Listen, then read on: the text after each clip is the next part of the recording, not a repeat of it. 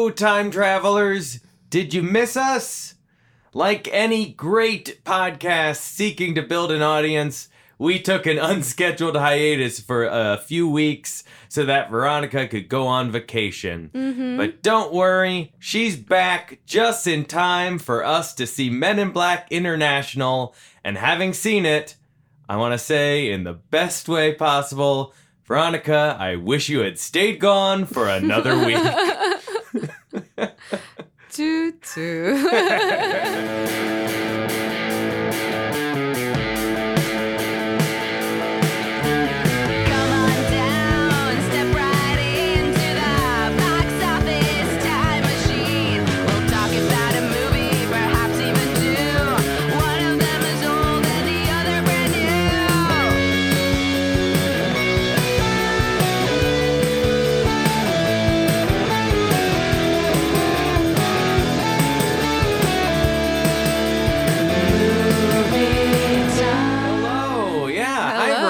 Welcome back. Thank you so much, or muchas gracias. Whoa. As they say in the country that I visited. Wow. Don't tell them which one. It could be so many. Let them guess. Ooh. You can perhaps peruse my Instagram account to find out. It's the long con. You've just been trying to build up your Instagram audience. Yeah, by making it private. That's Veronica. I'm John, and welcome to Box Office Time Machine, the show where we go to see whatever the number one movie of the weekend is on one week, and then the next week we watch the number one movie from that weekend many years in the past. And I feel like I've described the premise of this show much clearer than that. That was pretty bad. Oh, it's okay. I'm sure our faithful listener understands.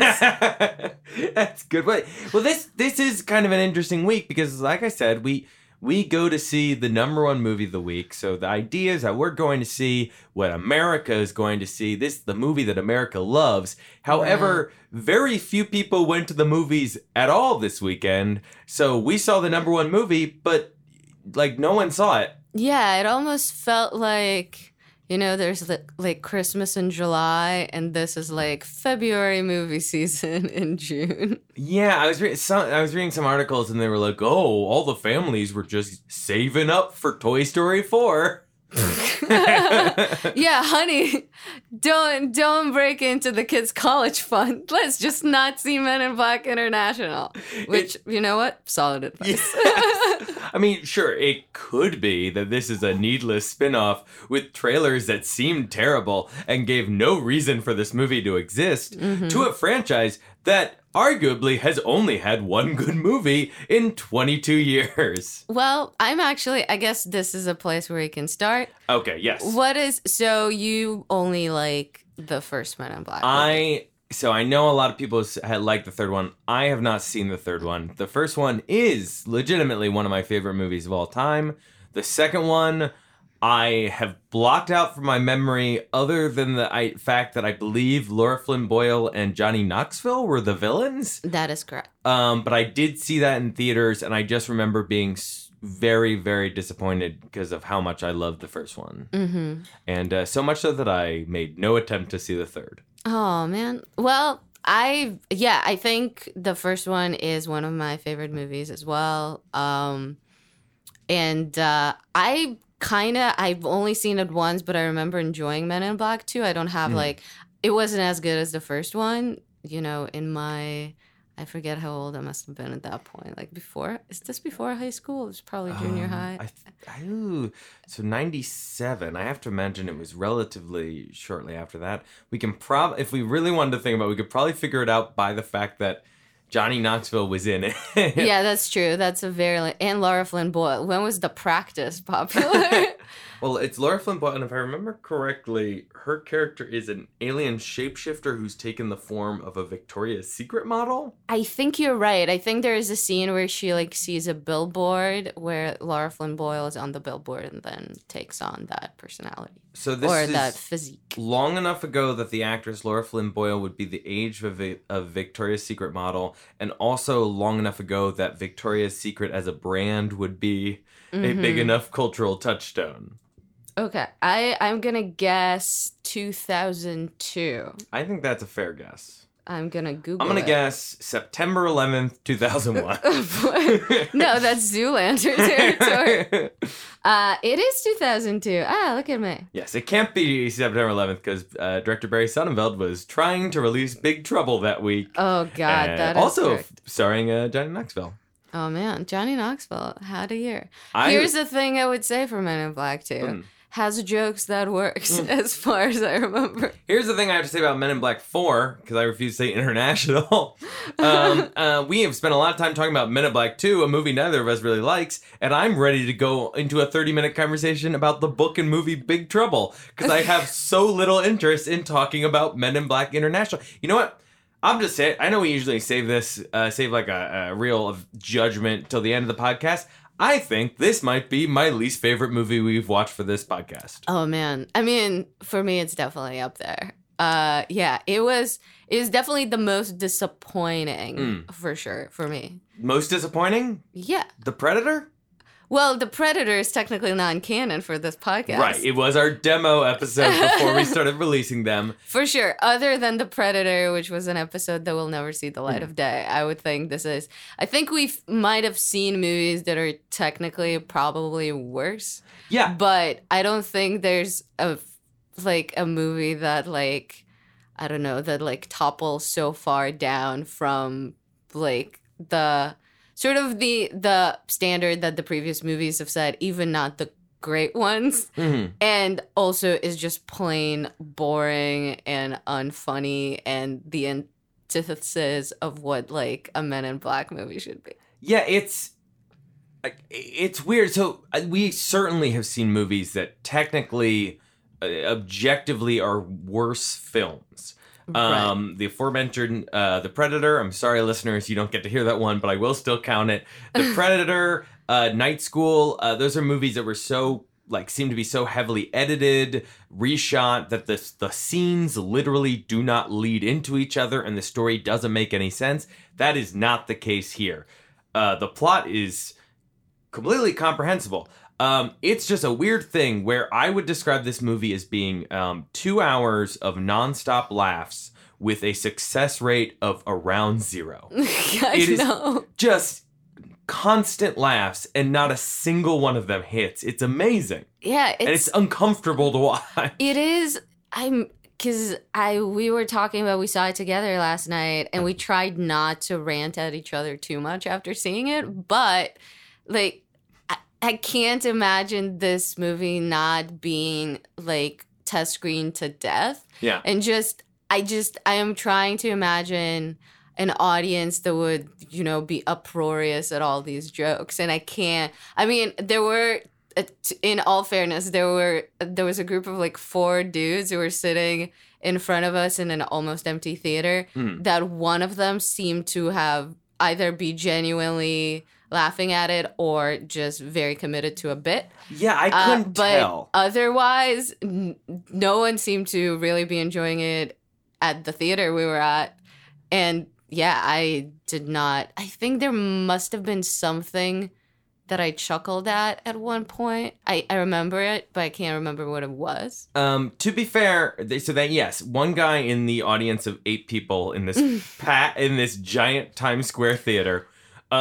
Let me set the scene. The seats were ripped. There was popcorn left over. There were like straws. It was also like, to its detriment, they also had like the full house lights on when we entered, and they did not turn them off until right when the movie started. So we were also able to see how shitty the theater was. So that definitely did not contribute. It was incredibly gross. I don't feel like getting in a fight with a specific movie theater. But, listeners, I'll just say, first off, you shouldn't be in Times Square anyway. There's no reason to ever be in there. This was just a bad timing thing. Right. We were stuck at this theater. It really felt like we were one porno away from it being a Times Square movie theater from 1974. It was gross. Yeah, to all those hipsters who wish New York went back to its old Times Square days, know that it lives on inside the Empire 25 Theater 13. We saw our movie in a universe in which Rudy Giuliani never existed and Men in Black movies can't be funny. It was, but no, it was. What? Like, let's say that's a kind of a cool conundrum. Can we focus on that? Would you prefer to live in a world where Rudy Giuliani never existed, or in a world where none of the Men in Black movies were funny? I would also like to puncture the premise of my own joke, because I don't think Rudy Giuliani deserves that much as much credit as he's given himself for quote unquote cleaning up New York. Isn't it Bratton? Yeah, That's the commissioner. It's all sorts of Rudy Giuliani's a gross garbage person. Also, the broken windows theory does not work. Yeah, it's fucking horseshit. There are so many things that would be more fun to talk about than Men in Black International. I know, we just keep going up these more interesting avenues. Anyway, I'm going to start recapping now so that we can... We can talk more... I know we've started by kind of talking broadly about the failings of the movie, but I think let's just go through the plot. Mm-hmm. And then we can talk about the broad stuff in more details afterwards. So Veronica, please start us up with our first of two prologues. Yes. So we are jumping right into the action with Chris Hemsworth playing Agent H and Liam Neeson playing Agent T, or High T is one of the jokes in the movie. They're British. Yeah, we get it. They have tea, and it's called High Tea. Yeah. Get it?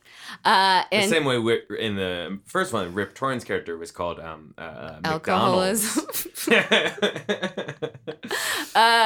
And so, so they are going up the Eiffel Tower. There's a couple there trying, where the man is trying to propose to his girlfriend. They are interrupting that. They ask him to leave and they disclose why. I forget what it is, but it is some alien reason, I think.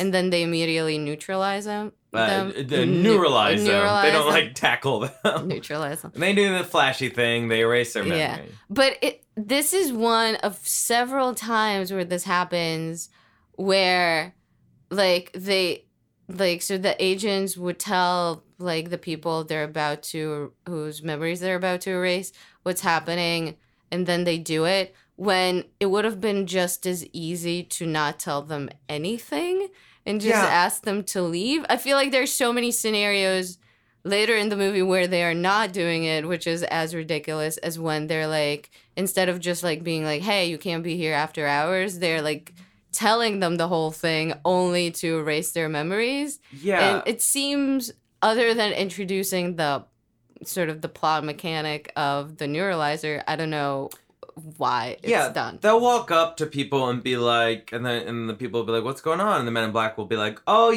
it's a horn-billed Venusian come here to devour people. It's pretty shitty. You should get out of here. Anyway, flash, oh no, your birthday party's happening over there. Go over there.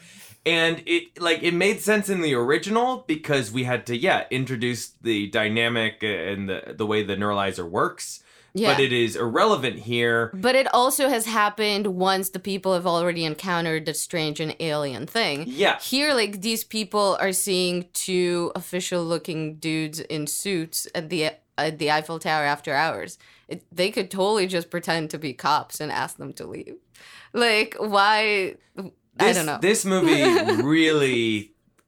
The logic of the Men in Black as an organization, which is a silly organization in a comedy movie. It does not have to make sense. It's literally based on urban legends. It's based on a comic, which is based on urban legends. It does not have to be completely logical, but the rules in this movie make no sense. And we can get to all the chase scenes and all the many scenes where human beings do not give a shit that giant chaos and action is happening. And are not being neuralized. Unlike in the original, where every time there'd be a big action set piece, you'd instantly see a big truck pull up, and people would jump out and instantly corral all the pedestrians who are obviously interested in what's going on and be like, all right, everyone, we're going to explain what happened with that water main break. That wasn't a water main break. It sure was. Just look right here. Right. Like, that would... Well,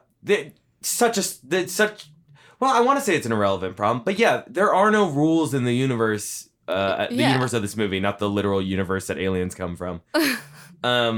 So they are off. So this one, this prologue is strange to me because what proceeds to happen is that they just enter a room with their guns lifted, but you don't even see like the element of danger they're about to face off. It's literally them just like walking in. Someone like they're quipping something to each other and then we cut away. Like, this scene makes no sense, and I will get into my theory later that it is one of the two scripts that were combined to make this movie. Mm-hmm.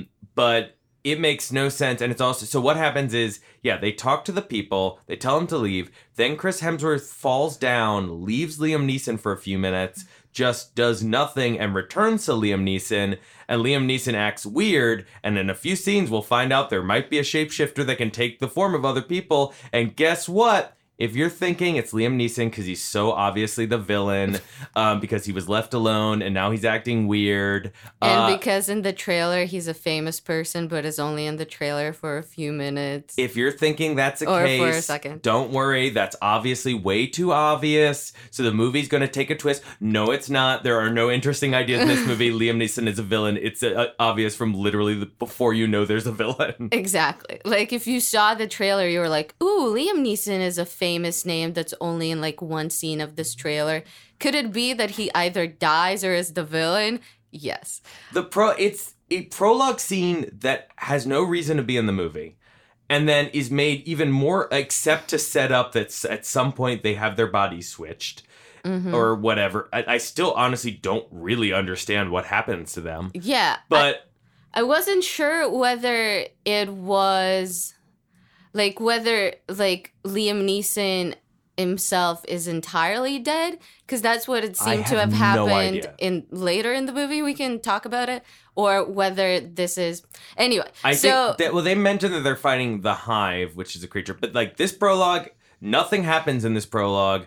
And it takes place 3 years in the past, although this movie was clearly held because later they say it takes place 2 years in the past, even though they've clearly said it was 2016. And when we're recording this, when the movie came out, it is currently 2019. Yeah, if only this was the only misstep of this movie. They could have just changed the text to say 2017 when they delayed the movie. But again... That would require watching it again, spotting this error. Minute flaw. But like the bigger flaw is that this prologue is irrelevant. The prologue that ends, we then flash further back to a second prologue. It's so it's basically a pretty nice family. I like their family dynamic. But basically, so it's night at a suburban home. The parents are downstairs watching some like weird game show or whatever, I forget, and they hear some rustling in the back, and the father goes to explore what it is. He's like, he comes back saying like, oh, this is not just a dog or something like that. And then they're like, call the cops, and immediately they hear a ring on their door. And it is the police, which is Men in Black. And they, again, even, like, it wasn't super clear whether the dad actually saw anything. But they immediately tell them... Oh, that's a Siberian. They grow big. They look cute now, but they'll be big when they grow older. Anyway, we gotta flash you. Exactly. So they flash them. But as this conversation takes place... what they don't realize is that their daughter is awake upstairs and seeing this whole thing, and the cute little Thavarian or whatever sneaks up to her bedroom, and he's really adorable, and if this movie were more successful, they might make toys out of that thing, but I don't think they would. And anyway, they talk to each other. She tells him her name is Molly. He tells her a thing in Tiberian. Googly boogly do. It's actually important later on, Yeah. kind of. Sort He of. says some alien bullshit. He says some alien bullshit, and off they go. And so we now flash forward to the actual movie.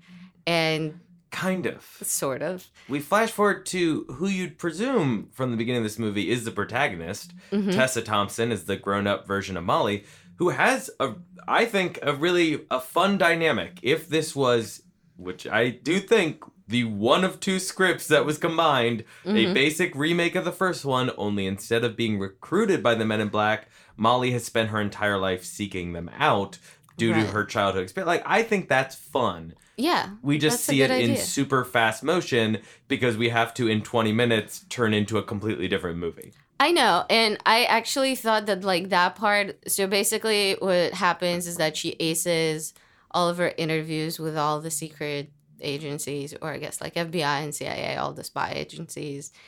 But what she wants to be recruited for is for this Men in Black organization, or what she doesn't know is the Men in Black organization, which they are not part of. And so instead, she wastes away her life doing IT, sort of like computer support work, while also monitoring some, like using some super advanced technology, alien landings on Earth. Yeah, I don't know.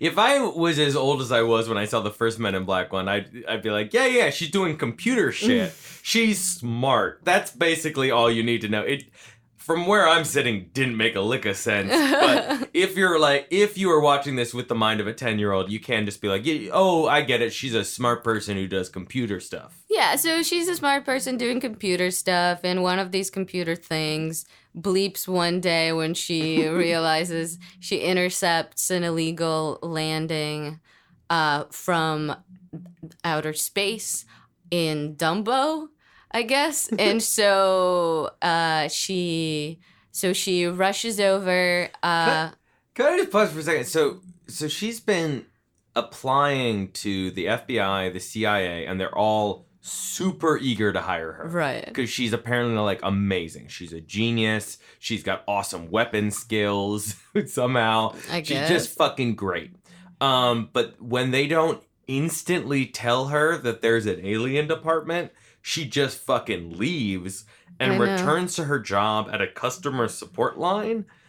And it just seems like, yeah, like maybe if you work at the CIA for a little bit, if the MIB are part of them, they'll let you know. Yeah, it feels weird to tell you there's a secret alien. During the job interview. Yeah, exactly. No, I know, but this is one of those things that don't make sense in Yeah. the Men in Black International world. And it's also like there's a bunch of like silly, goofy dialogue during a lot of these scenes. There's a few lines that there's one line that I remember specifically thinking, oh, that could be funny. It's just not funny right now.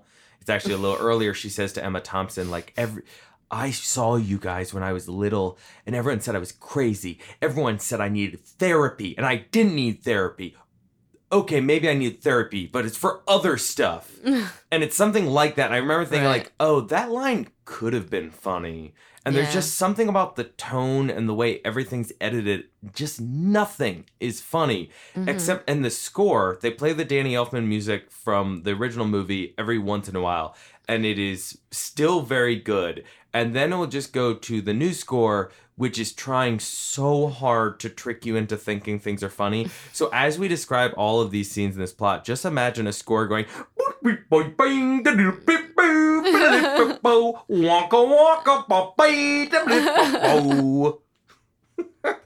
Oh boy, if For only 2 that fucking was- hours. I would have loved it if it was literally that. Here, let's see if we can reenact it. You describe the next scene. Okay, so the next scene. Oh, so then she drives to Dumbo Wah, wah, in wah, a wah. cab, and then she comes out. She sees these like a bunch of pigeons, And all this- Okay, I'll stop. and all of a sudden they fly into what she thinks is just a normal gate, but they actually kind of explode sort of on contact. It kind of looks weird as if they're going through this like screen, like sort of like virtual. It's like a hologram. Yeah. The sky and the gate is all a hologram, Yes. and they pass through the solid thing. Yeah, so basically they've like made contact with whatever hologram the Men in Black are using and have gone out the other side. And she sort of does the same thing. She puts her hand through, she sees it, then she puts her face through, and she sees the alien that she's been monitoring. She sees that their agents are going to bring it back to their headquarters. And so she strips out of her red hoodie and to reveal that she is wearing, you know, the Men in Black sort of a white shirt and black suit attire. And she tells the taxi to follow their vans to the headquarters. In theory, I like all of this. The idea that unlike Jay, unlike Will Smith, this is a character who's been tracking down the Men in Black, and that like I read a review of the movie, I forgot, the AV Club or somewhere, and they're like, she's tried everything. The only thing she hasn't tried is just wear black and walk in the front door. So she tries it, and it works. And I read that in the review, and I'm like, oh, that's pretty funny. It doesn't really play out that way in the movie at all. Right, exactly. Like, it would be, like, that is a funny idea, but that's just not really how it happens. Yeah, I mean, so I guess she does end up walking into the Men in Black headquarters. She gets immediately intercepted and delivered down a chute to be investigated by eventually Emma Thompson. I'm not going to go through the whole thing. So, like, she confronts Emma. You skipped the cameo from Frank the Pug. That's true. Everyone's favorite character from the first movie who was beaten to death in the second movie. So much so that everyone decided they hated him and they didn't put him in the third movie. Did they not put him in the third? They had like a poster of him. I only know that from the Wikipedia. But yeah, I just remember the second movie is like all about him. And I'm like, well, this character was funny in like 2 scenes in the first one. I definitely didn't want more of him. Well, you're not a dog lover, John. What are you talking about? What's my phone background right now? Aw, it's a very cute poster. Yeah, it's the poster for Men in Black International. Yeah. Oh man, yeah, I was like, do I do a joke or am I gonna be sincere? Damn it. Okay, but anyway, so she, as we referenced to before, she has a whole spiel for Emma Thompson about like, I am the only one who found you. You need, you know, like I'm gonna be a great agent, and Emma Thompson is like, okay, sure. I just remembered the first trailer for this movie has this scene, and they've edited it so there's a part where they're like, where she goes like, why do you want to join the Men in Black? And she's like, and I don't wear black a lot, but it looks good as hell on you, or something to Emma Thompson, and the needle drop in the trailer goes, oh snap, snap, snap. Oh snap. Oh yeah, because it's that song. Oh snap. Oh snap. And I honestly believe it is the most embarrassing moment in any movie trailer I've ever seen. And while this movie is terrible, it at the very least didn't actually have that needle drop in this scene. And in the actual scene, the moment is not nearly as embarrassing as it is in the trailer. Oh man, what if like anytime there was a funny moment meant to be a joke, there would be like that drop of like, oh snap!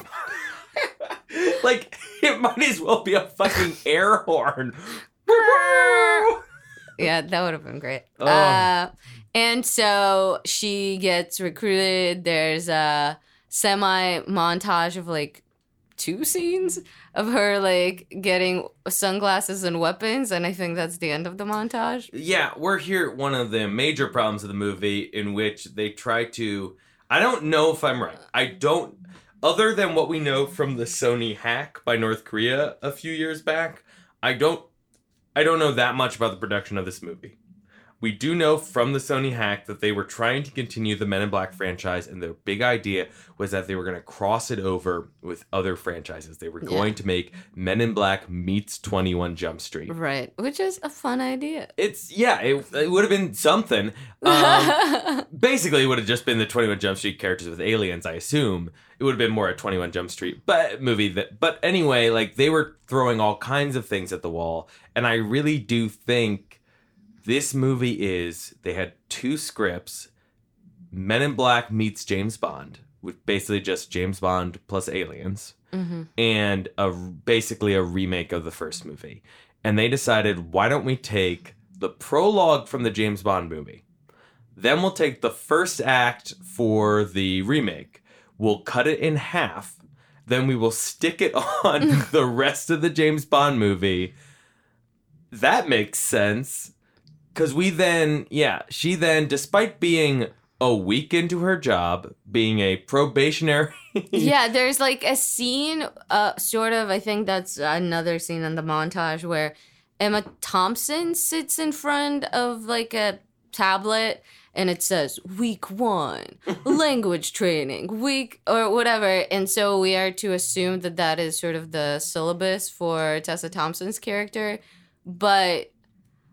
I mean, we don't really see her do any of that, so I don't know where into that curriculum, like how far she went to before being sent to London, which we then realized was that like kind of a big mission. Like at the end, it's like that is the person you decide to send to London. Spoiling the end, it is later revealed that Emma Thompson knew all along that the London branch of Men in Black is being run by an alien infiltrator. Right. An evil alien infiltrator who seeks to destroy all life in the universe. And so Emma Thompson's idea is, why don't I just send this brand new employee who's been here for a week over there? She doesn't appear to have any mission, because what she does when she gets to London is just leech onto Chris Hemsworth's mission for no reason. For no reason, she just decides, I want to go hang out with that guy. I think the reason is that she genuinely just thinks he's cute. I don't think we've got much more than that. It almost feels, there's a weird scene where when she gets there, Chris Hemsworth walks into the office, and the like alien I'm skipping his second introduction to the movie. This is his third. He walks through the office, and an alien Men in Black employee is like, he's so sexy, and uses weird slow motion powers to make him walk slower and like rewind. Yeah, and Tessa Thompson's character is like, oh, I've got to work with that guy. And all we know about him at this point is that he's sexy. All she knows is that he's sexy. But it's almost as if Tessa Thompson, the actress, is like, well, that's a real retrograde reason for my character to want to work with him. So she doesn't play it as if she's attracted to him in any way. So it just seems like she's just like, well, I'm talking to these goofy aliens. That dude's got a human face. I'm going to go hang out with him. Fuck you, time lady. Yeah, it is pretty strange. Like, now that we... Well, no, it's a major problem in that, like, because I do think it's 2 scripts, one about, like, and one would be about an American Men in Black agent who's a regular agent, not a probational rookie, but just a regular American who goes to England and deals with the differences between the British Men in Black and the American Men in Black. The American Men in Black are more like immigration police. Yeah, they use lorries. And you apparently can say a slur for gay people here, and it means cigarettes. This place is crazy. But no, it's like, and I imagine that script would have been like an American goes over there, and the weird thing is, instead of being like immigration police in England, they're super spies. The MIB are like the MI6. But like, having her be a rookie makes no sense. And because I really do think it's 2 different scripts, she suddenly knows everything about the job. Like, if you remember the first movie, Will Smith is very much a rookie. He is being trained by Tommy Lee Jones the entire movie. Tommy Lee Jones will ask him, oh man, what kind of species would leave a vapor trail like this? And Will Smith will make a joke like, how the fuck do I know, bro? Who are you talking about? But in this one, so she goes, and I'm skipping ahead. We should say his James Bond introduction. Well, I guess. Is it even a James Bond introduction? I guess he's playing cards at a casino. So that's very James Bond. And I was trying to think about this. Is he using his Australian accent or is he British? I couldn't figure it out. I don't know that it matters. At this point in the movie, you were so bored you were trying to decipher Chris Hemsworth's accent. Yeah. Whereas I was literally trying to read the text messages of the people sitting in front of us who were so bored that they were reading their phone. It's like, so I guess he might be Australian. He might be, I'm just like, I can never like place it because I feel like his accent has been different in other movies. So I don't know. Anyway. Also, what's his character? He's here. She's supposed to be a rookie, only she's not really a rookie. She knows everything. He's supposed to be really good at his job, only he's changed and he's really bad at his job now. However, he's not actually bad at his job because he succeeds in everything they do. So what the fuck is either? It's a buddy cop movie.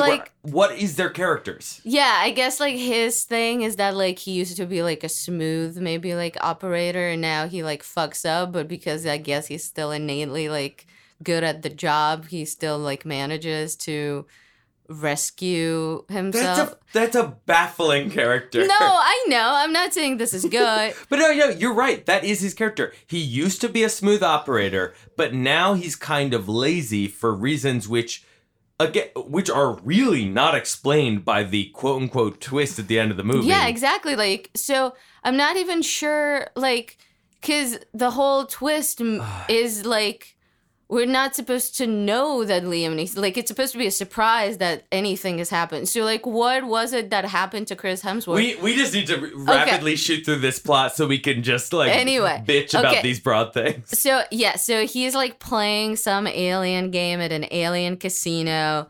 He gets, like, I guess, like, the main, like, alien bad guy wants to kill him, but he somehow propositions his alien wife, and instead she saves him, and they end up fucking. This is what's the James Bond thing. Yes, he's gambling. He defeats the guys, but then he gets captured. But then the sexy like girlfriend of the gangster decides to save him and sleep with him. Only instead of being a sexy lady in a James Bond movie, she's an alien with tentacles. Mm-hmm. And I would argue one of the only clear jokes in the movie. But right. I think she should have been grosser. I think she should have been she has an almost human face. But she's got tentacles. It was like this. Yeah, she has like sort of like squid, like succulent things like on her fins. The reveal of her tentacle is, I think, the closest to I could mathematically go, I see how this could be funny. But I also think it would have been way funnier if they actually shown some of the scenes of them having sex. It would have been way funnier if they really made a James Bond parody, but with aliens. Exactly. If they really went to like the scene, like, and we like let that scene play out, and they were like, that's my girlfriend, Googooba. Don't you think she's sexy? And we pan over, and it's literally like a gelatinous blob with a wig going, "Ooh, hello, Chris Hemsworth." And then, we cut to... And then we do a shot-for-shot remake of, like, the shower sex scene from Skyfall. Only, like, midway through, she starts to go down the drain, and he has to get a plunger, and he's like, 1 minute, I'll get you back. or like she's on a bed, and, like, but, like, in, what's it called? Like, gold. Gold. He's like, oh no, someone's painted you gold. And she's like, no, I just camouflaged for you, baby. Yeah. Or like shaken, not stirred, and then she like stirs it with her like tentacle or something like that. Oh yeah.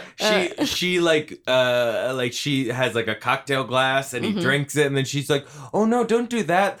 I poop in cocktail glasses. I'm from the planet Drink Poop. Anyway, we've just written a better movie. Yes, Cocktail Poop is a better movie than the one we saw. And so we now know something about him. And so then we're introduced... But what? Other than he's handsome, what do we know about him? No, we don't know anything. That was sarcasm, John. Okay, sorry. And so, yeah, so as we mentioned earlier, then Tessa Thompson's Agent M is sort of introduced, quote unquote, to him via the slow motion thing with the alien lady. His name is Agent H. They never make an H&M joke. Which is such a stupid joke, but I feel like... I thought it would be like he'd introduce them as like, hi, we're H&M. And she's like, I should go first. And he's like, no, you're a rookie. It's H&M. And she's like, yeah, but it sounds stupid. I thought that, like, they do that joke, but no, you kind of have to be like, wait, is his name H? Oh, is that supposed to be a joke? Yeah, it's unclear. And so... this is also, she gets to the British... Men in Black agency by taking a magical subway, and we do basically we just do shittier versions of jokes from the original movie. Like, hey, do you remember the scene where Will Smith looks at a screen and they go, those are some of the aliens, and celebrities from 1997. Right. We do that, but now it's like Ariana Grande and Elon Musk. It's the same joke. And then do you remember the scene where Will Smith touches like a gelatinous ball and then it like shoots around the office? And it's like, excuse me. And not that one, but like he touches like this little orb and it shoots around the lab and causes a big mess, and he's really embarrassed. We do that again, but instead Tessa Thompson touches a furry thing and it explodes into a bunch of hamsters and they run everywhere and it makes a mess, but then we cut away before we see if anyone cares, because we never have an idea if there are pedestrians who care about anything in this movie. I will say, I think like the alien character designs are pretty good. There aren't many of them. They're in service of nothing, but like the actual like designs of the weird alien characters are pretty cool. We're not there yet, but I will say one thing I legitimately liked about this movie. This movie is follows in the path of Die Hard and many other films of casting, I'm pretty sure, professional dancers. I don't know this for a fact, but I assume they're professional dancers as the heavies who don't talk that much. Did Die Hard do that? Well, he talks. Alan Rickman. You've never seen him do. And the Bolshoi? No, the guy with the long blonde hair is a ballet dancer. Oh, really? Ballet dancer, yeah. Oh, the brother of Sven, what's his name? I have to look it up. I'm pretty sure. Anyway, I will also. Can I do a minute? And I just assumed that the guys in this movie are dancers because they have a big dance sequence that does not make sense in the context of the movie. So I just assume they must be dancers. Can I do a mini rant about the train? You 100% can do a mini rant. So this is a proprietary train of Men in Black.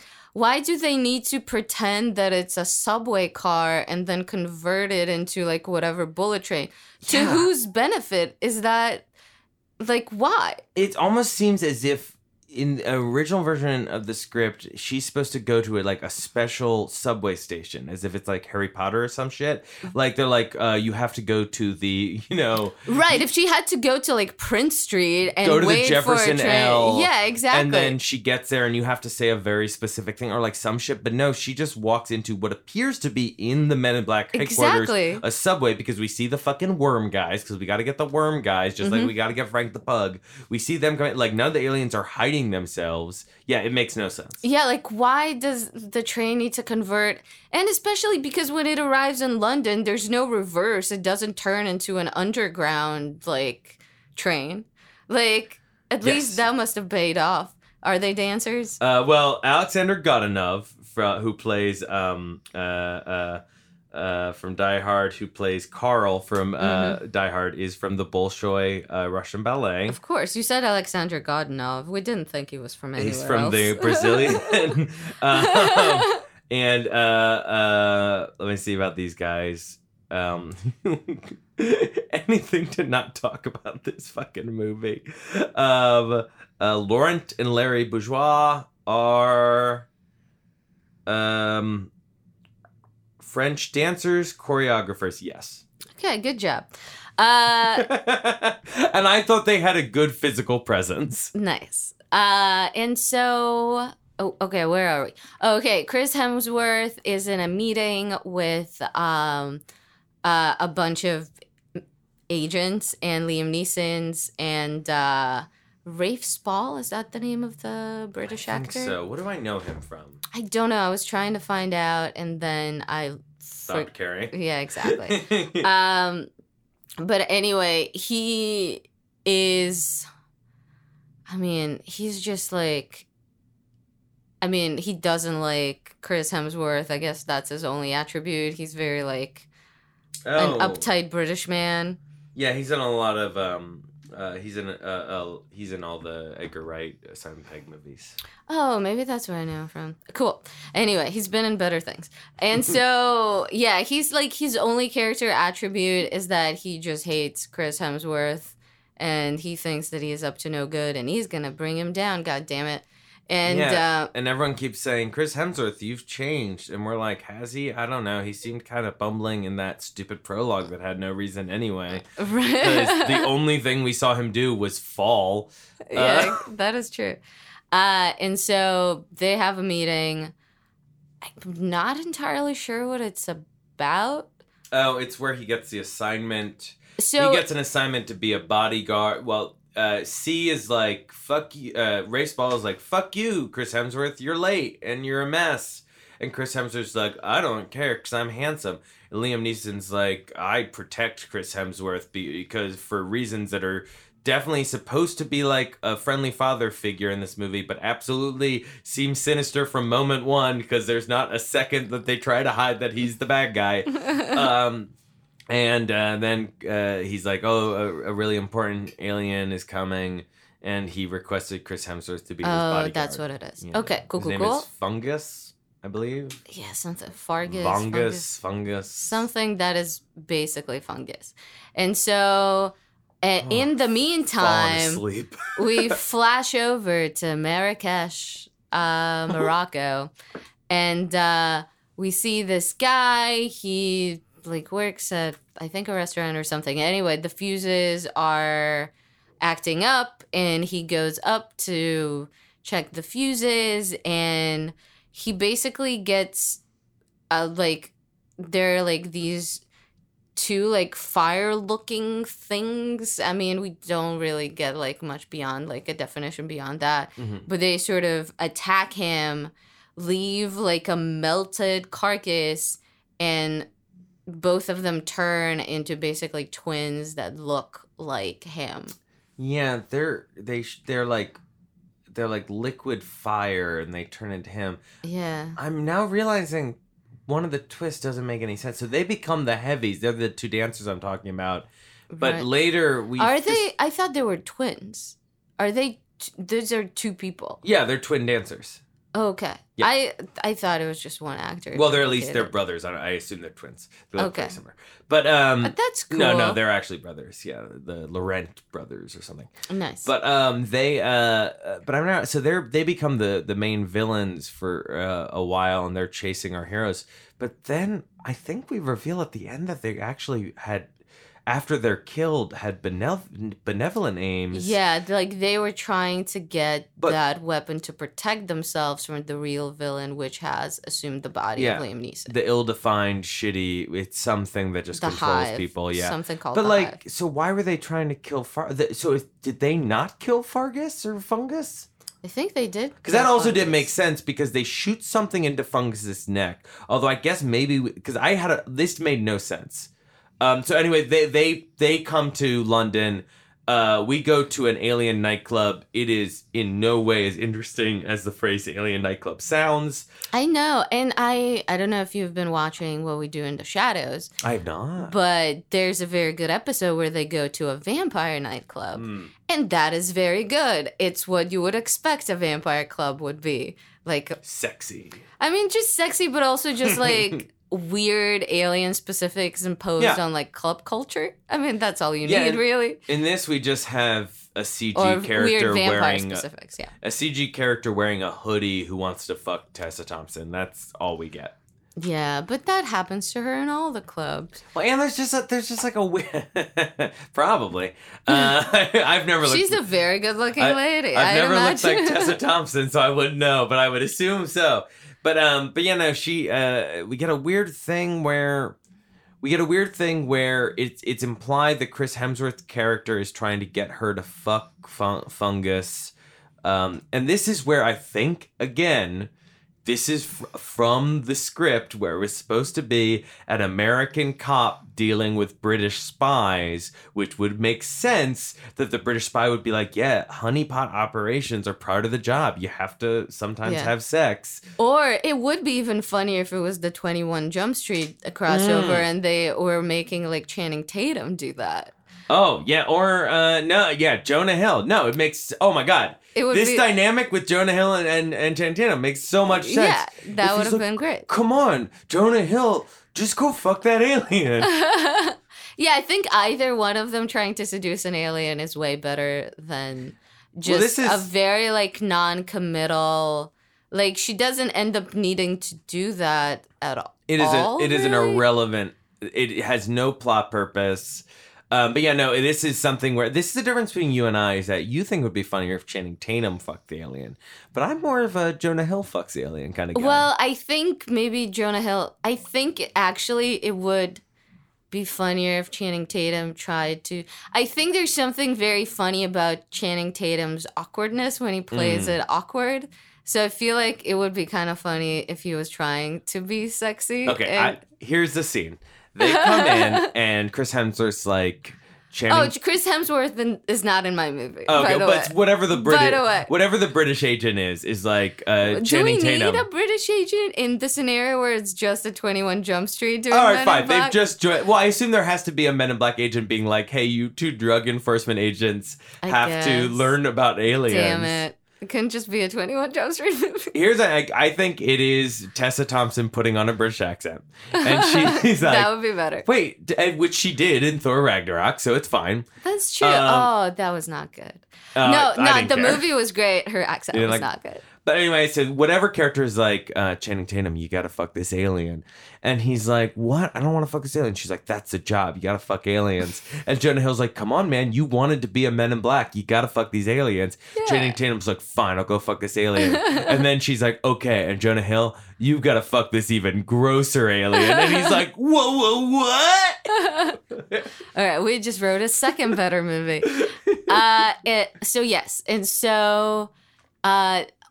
so the dancing brothers are coming in. And dance for a reason that I don't understand. Yeah, they're like, well, I think the only reason for them to dance is for them to realize that the way that they dance is very weird and alien-like, which in an alien club would not stand out. Yes, it should be a normal club. But that's the thing, like, that seems to be the thing that alerts them to the fact that they're villainous in some way. Which makes no sense. Yeah. How does Tessa Thompson, rookie, 1 week on the job, in what I have to assume is her very first alien fucking nightclub, she sees two dudes who look pretty human, just kind of crunk dancing, and she's like, hey, Chris Hemsworth, something's up over there. Yeah. Why? And he should just be like, what? What don't you like about their dancing? They're kind of the coolest looking dudes here. Exactly. No, I don't know. I mean, from what the movie is trying to make it out to be, it definitely seems that their dance moves are the ones that are triggering it. Yeah, it definitely. But it's not, like, clear why that would be the case. Well, it definitely triggers her noticing them, right, which is bizarre, because there's like fucking tentacle people everywhere, so who cares? But also not that many. This is another thing, that this alien movie doesn't have that many aliens. Like, when you walk through the first Men in Black lobby in the original movie, there are aliens everywhere. Anytime we see Men in Black headquarters, it is just humans. It is just humans. Yeah, it's humans. The budget did not go to that.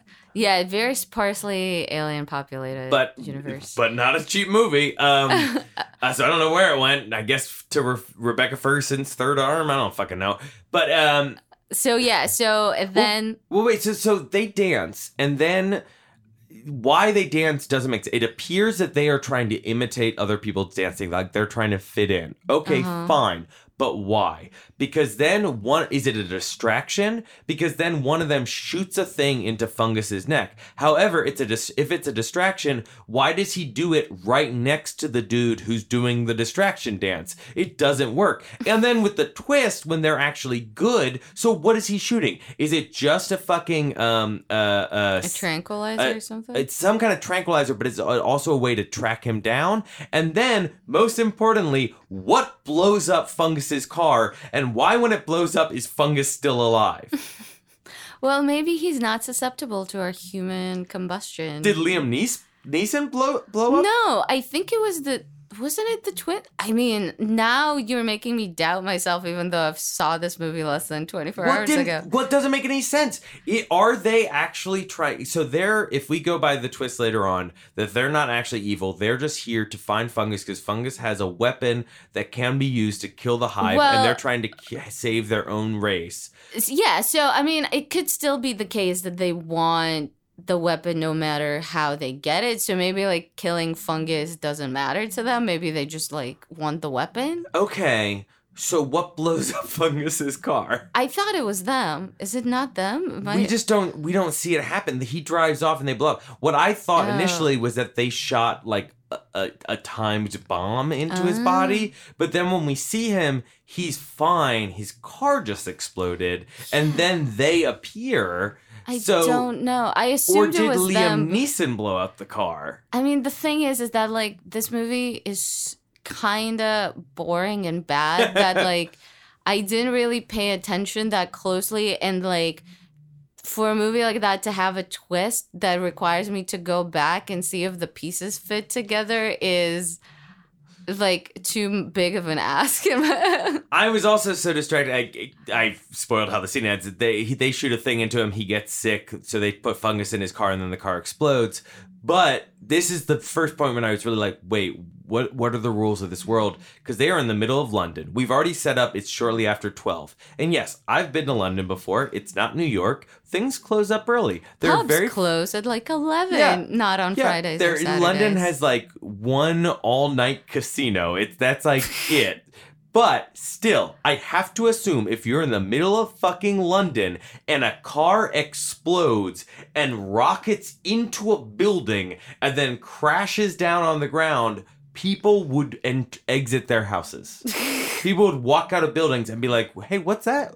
But no, the Men in Black have, I would say conservatively, a 5-hour-long shootout scene that is not interesting or fun in any way with these stupid aliens, and not once does a single person open their window, peek out, anything. They are in the middle of London. Or walks out of that McDonald's that's very prominently product placed in there. Yeah, there's a lot of product placement in this movie.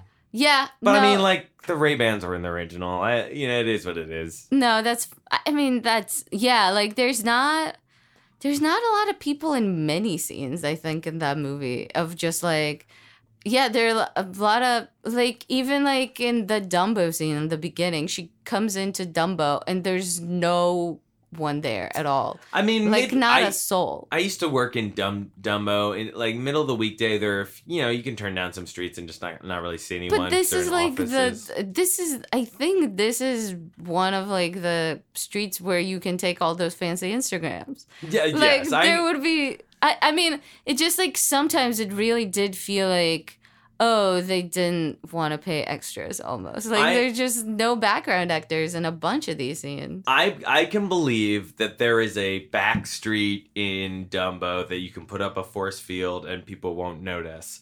What I can't believe is that you can blow up a fucking SUV in the middle of London and no one will peek their head out a fucking window. Just like I can't believe that later you can fly through Marrakesh on an alien hover bike and everyone will just be like, that's cool, whatever, back to my Marrakesh stuff. Boop, boop, boop, boop. No, that is far more egregious. I agree.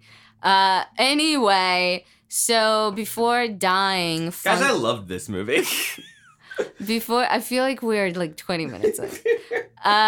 This fungus guy, before dying, gives Tessa Thompson's character this sort of like a weird Rubik's Cube looking thing. It's not really a Rubik's Cube. It's more of like flat nut. It's a puzzle box from Hellraiser, only like taken apart. Yeah, it's sort of like it's sort of like a weird deconstructed dice. I don't really know how else to describe it. It also kind of looks like some of the candy that they have in the first Willy Wonka.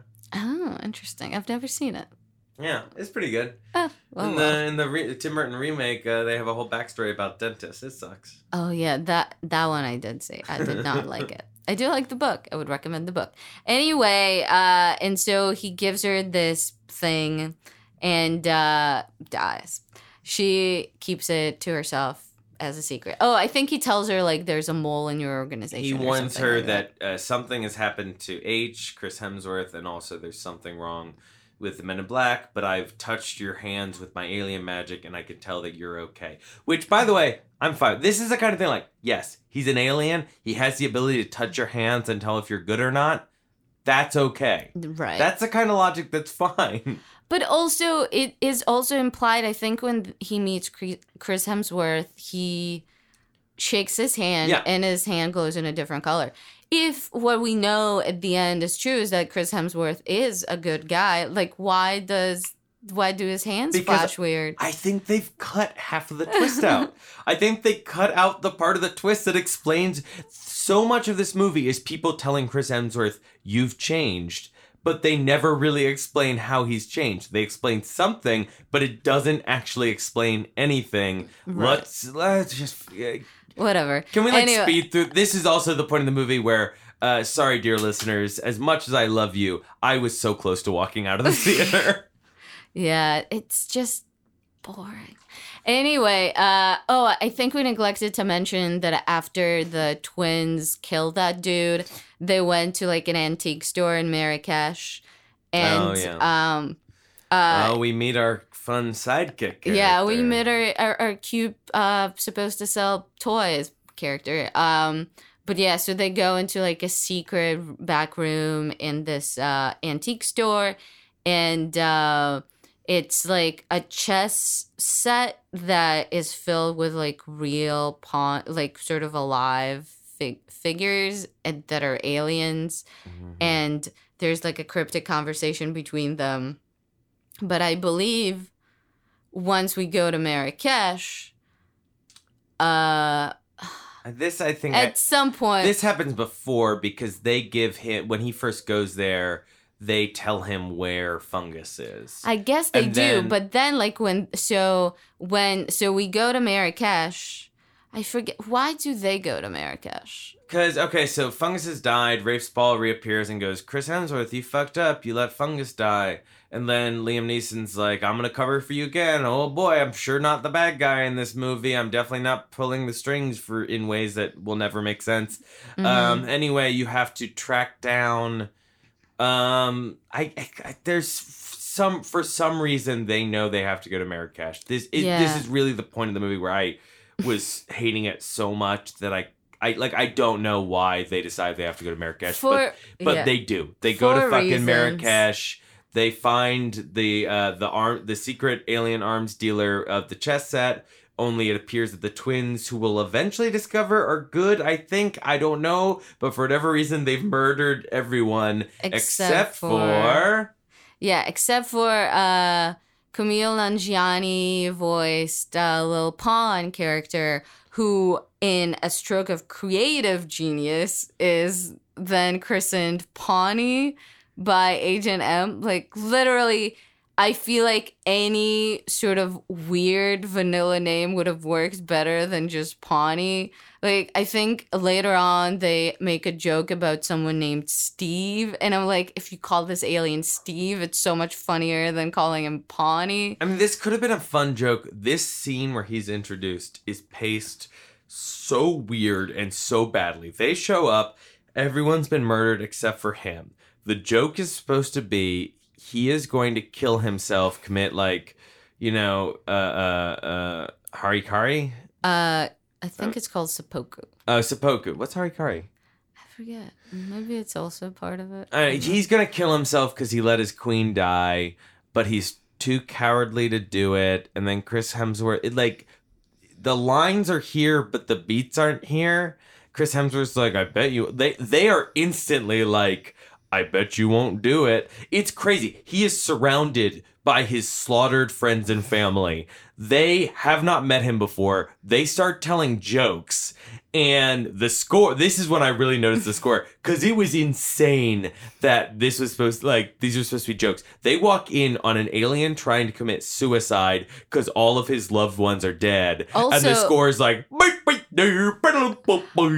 but also one of the first things that Alien Guy makes is a Kanye West reference. Oh yes. They come in and they go, what happened here? And he's like, what do you think? Kanye West came in and dropped an album. It was great. No, it wasn't. Everyone's dead. Like, why? Kanye West? You're in Marrakesh. Anyway, and so, like... I love Kumail. Yeah. This character sucks so much. But you know what? To be fair, the one person out of 8 who was laughing in our theater, the only jokes he was laughing at were a few lines that Kumail said. And he was laughing pretty hard. That's true. Everyone else in the movie looked like they wanted to kill themselves, like Kumail Nanjiani's character could not do in this scene. But... including a 10-year-old kid who was sitting in front of us. The 10-year-old kid just got up and left. The 10-year-old kid was so bored. I know, that is very true. Anyway, so they somehow convince him to start serving Agent M as his new queen, and so he ends up joining them. This is like a scene where, like, we're explaining this and you're like, okay, I can see how that would work. This scene is so weirdly paced and so rapid. He's like, I don't have a name. And she's like, okay, I'll call you Pawnee. Why? Why does she have a name? He should already be her sidekick and she should feel the need to give him a name. There's no reason for him to give him a name. He is in no way set himself apart from any of the other aliens we've met, except for the fact that he has a merchandisable character design. And if this is going to be a new fucking franchise, we got to sell fucking Pawnee toys. So they suddenly are just acting like he's a sidekick. And he's like, I'm your sidekick now. And she's like, okay. And she puts him in his pocket. Yeah. And then in the next scene, she clearly does not have a living being living in her fucking pocket. Ugh. I know. And so yeah, so they leave the thing, but, so Agent C, which is the Rafe Spall character, he sends a bunch of people after them. So the Men in Black are after the Men in Black. And so he sees a recording and sees the moment where Fungus gives her the puzzle box, and he's like, oh no, Molly's the mole. Mm-hmm. Oh, because they've also already figured out. Oh, fuck! They figured out there was a mole because there was a whole thing where Molly just intuits that the only way Fungus was killed, the only way that the dancers knew the Fungus was there, must have been a mole in the Men in Black. Right. But that doesn't make any sense because the twist makes that whole line of thought irrelevant. Right. It doesn't matter. Anyway, and so in Marrakesh, off they go onto a hover motorcycle referenced earlier. No one cares. No one notices. Exactly. So there's one time where they do use the neuralizer when they first start flying the thing. But then at no other point going down, it could have been a fun gag of them just flashing people. Yeah, and quickly giving them memories. Yeah. Or never do it. Or just be like, you know what? This is unlike the other one. We just don't care about wiping people's memories. But to do it once feels so weird. It would be like if you were watching a Superman movie and they shoot him 30 times and he's like, bullets don't affect me. And then they shoot him again. He's like, oh no, I've been shot. And then they shoot him 30 more times and he's like, bullets don't affect me except for that one for some reason. Right. It doesn't make any fucking sense. Yeah, it was just and it feels kind of bad nitpicking. If this movie made any more sense other than, but that's just more of the symptoms of just this being. Yeah, it does. Super shoddy. It does seem like an irrelevant nitpick, but I think it makes the jokes not land because the characters are poorly defined. Chris Hemsworth's character, he used to be good, but now he's bad. But actually, he's kind of good, so who cares? Tessa Thompson's character, she's a rookie, but she kind of knows everything, but then she kind of doesn't. Who cares? Liam Neeson's character, he's the bad guy, and he's turned into an alien, but also he's kind of still Liam Neeson. Who cares? The world, the Men in Black have to hide themselves, but also when they go to Marrakesh, they still just wear European suits. Who cares? None of the rules, like, there's nothing that sets us in a world. You can have a fantastical world, just there has to be some rules for the jokes to land. Yeah, otherwise we don't know what is weird and what is not weird if, like, there's no consistency at all. Or just make a fucking Looney Tunes cartoon and just have good wordplay and visual gags. But we're not doing that either. So what is this? I don't know. So they go through Marrakesh, they end up in the fucking desert. Yeah, they don't meet John Wick, unfortunately. There's an alien who's a beard, but then he... Oh, yeah, so the person from whom they took the bike is actually... He looks like a typical Muslim with a beard, but no, his beard is actually a tiny alien, or like a beard-sized alien. And he character design, sure. Yeah, he somehow hides in their water bottle. He hides in their water bottle. Yeah, and so then he knows that. Oh, so they finally figure out that the little deconstructed cube thing is actually the most powerful weapon ever. I don't know how they realized that, really. They decided to shoot. They realized they press the right button, it turns into a gun. Right. And they're like, fuck it, let's give it a try. We're in the desert, who cares? They put it on its lowest setting. And even at its lowest setting, it basically creates a new Grand Canyon in the middle of the desert. But I feel like the joke. But I feel like the joke about it being the most powerful weapon happens prior to them actually shooting it. So that's my question of, like, how do you know? Also, like, how do you know how to operate any of that? But whatever. Anyway. Well, she's on her second week of the job, so. Of course, obviously. Yeah, that's probably day one. She knows everything, except for the many times when she doesn't know everything, which are different than the many times that she does know everything. Nothing makes sense. Nothing is consistent. And so they blow something the size of Grand Canyon into the desert. Then the cute alien snatches the deconstructed dice the thing. The beard, not Pawnee. Yes. And he somehow runs off. I forget exactly what allows him to do it, but he does it. It's like a jetpack. Oh, okay, cool, whatever.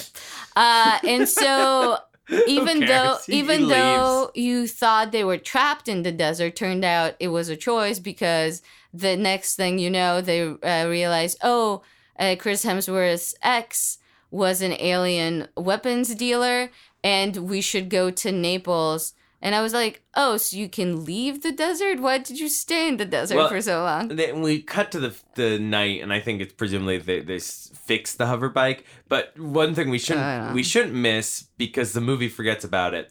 So when Tessa Thompson, the protagonist of the first act of this movie and nothing that comes after it, when she first joins the Men in Black, she has a whole speech to Emma Thompson. She says, I have to join this because I have no life. I have no loved ones. I have nothing. All I have is my desire to join this.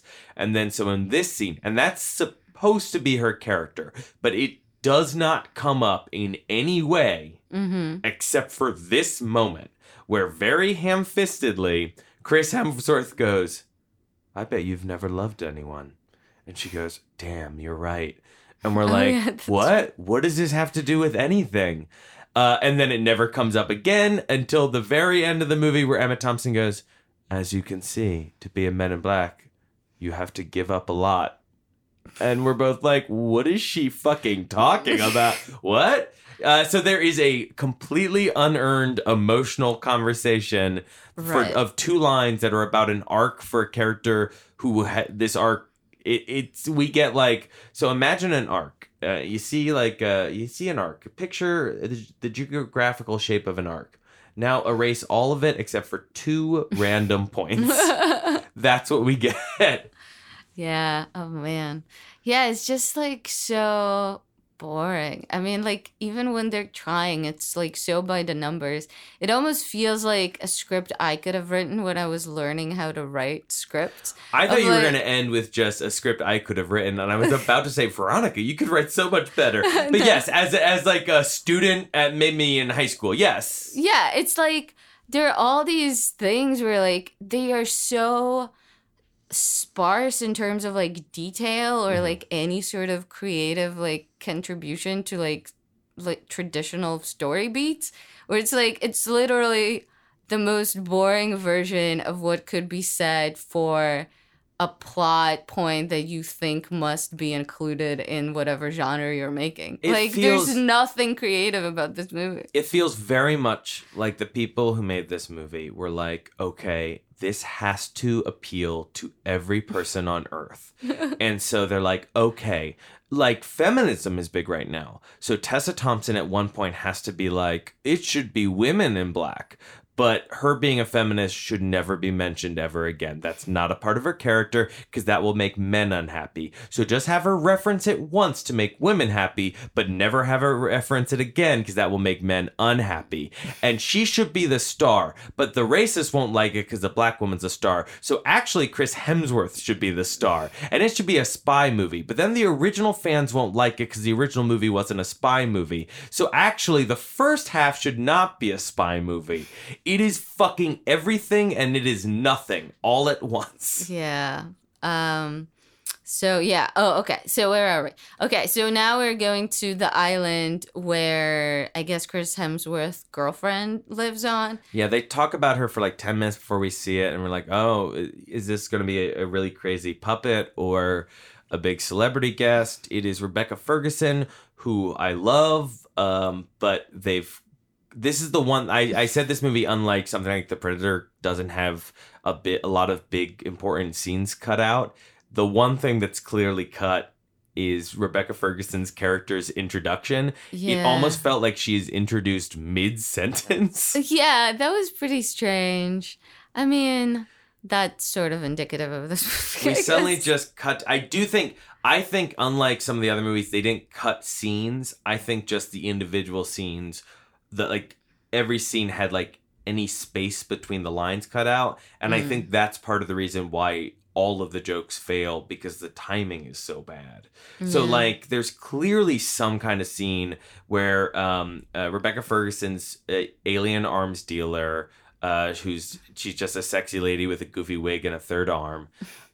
She's supposed to be shown to be kind of crazy and also murdering a guy randomly, but we basically just cut into her saying, "I'm murdering you," bang, and she shoots a person we've never seen before. Right. So clearly some editor went, we got to cut this down.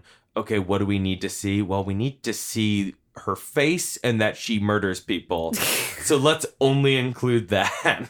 Yeah, it was definitely an abrupt introduction. And so they sort of sail to her island. They are immediately captured. Where, interestingly, our friend Alessandra, her parents were married. Oh, is that true? When I posted on Instagram that we were seeing this movie, she messaged to say, I saw it too. And I said, did you hate it as much as we did? And she's like, well, I saw it with my dad, and we just saw it because he got married at that island. Oh, that is such an odd...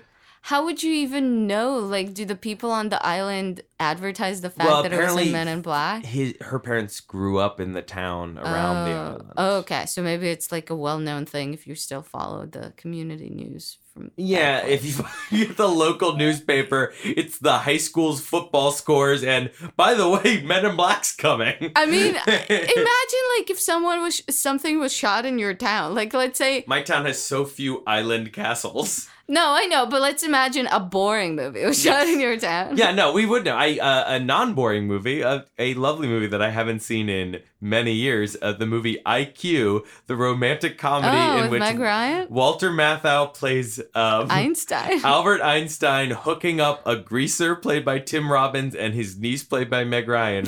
That was filmed in my hometown. Well, so that was a big deal. Yeah, well, Okay. It was filmed because I grew up by Princeton, and of course Einstein lived in Princeton and taught in Princeton. He was almost the president of Israel. No, I didn't He know was that. offered it. He rejected it. There's a picture of him at the ice cream place I used to go to. Oh wow. Let's try one-upping each other Yeah. with Einstein facts. Well, I didn't grow up in Princeton. I grew up in a town near Princeton, and in my town of Hopewell, the auto mechanics that Tim Robbins' character worked at is that is in my hometown. Oh, very nice. That movie I haven't seen in at least 20 years. Better than this movie. So what was I saying? Oh, so the island where our friend Alessandra's parents got married is actually the secret lair of this weird third arm lady. And so Chris Hemsworth gets intentionally captured by her goons while Tessa Thompson is attempting to climb the side of a cliff. And so it turns out Chris Hemsworth was in like a 2-year relationship with this woman, and he's pretending that he's back to reconcile with her.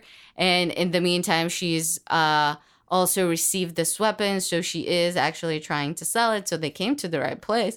Yeah. It seems like. But she instantly sees through him, and she Right. knows he's actually going there to get the weapon, but it's implied she once did have real feelings for him. Right. So he's able to. So when she throws him out, he's able to go into the security shack on the island and somehow disable all the lasers.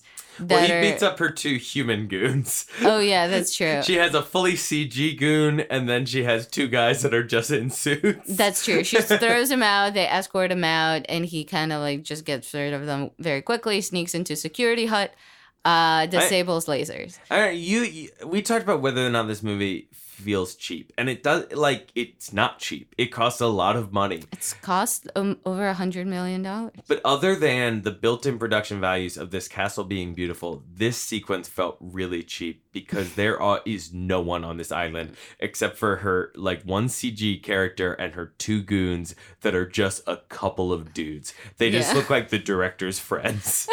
With matching outfits. I mean, again, we talked about it previously about this movie. Like, there are not a lot of extras here.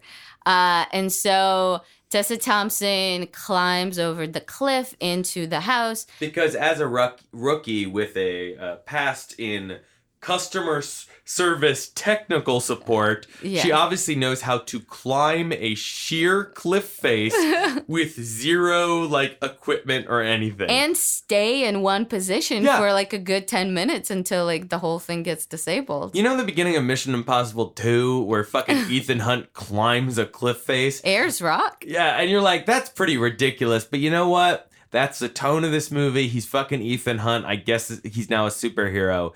Imagine if that happened. Imagine if that happened an hour into Risky Business. That's what it feels like.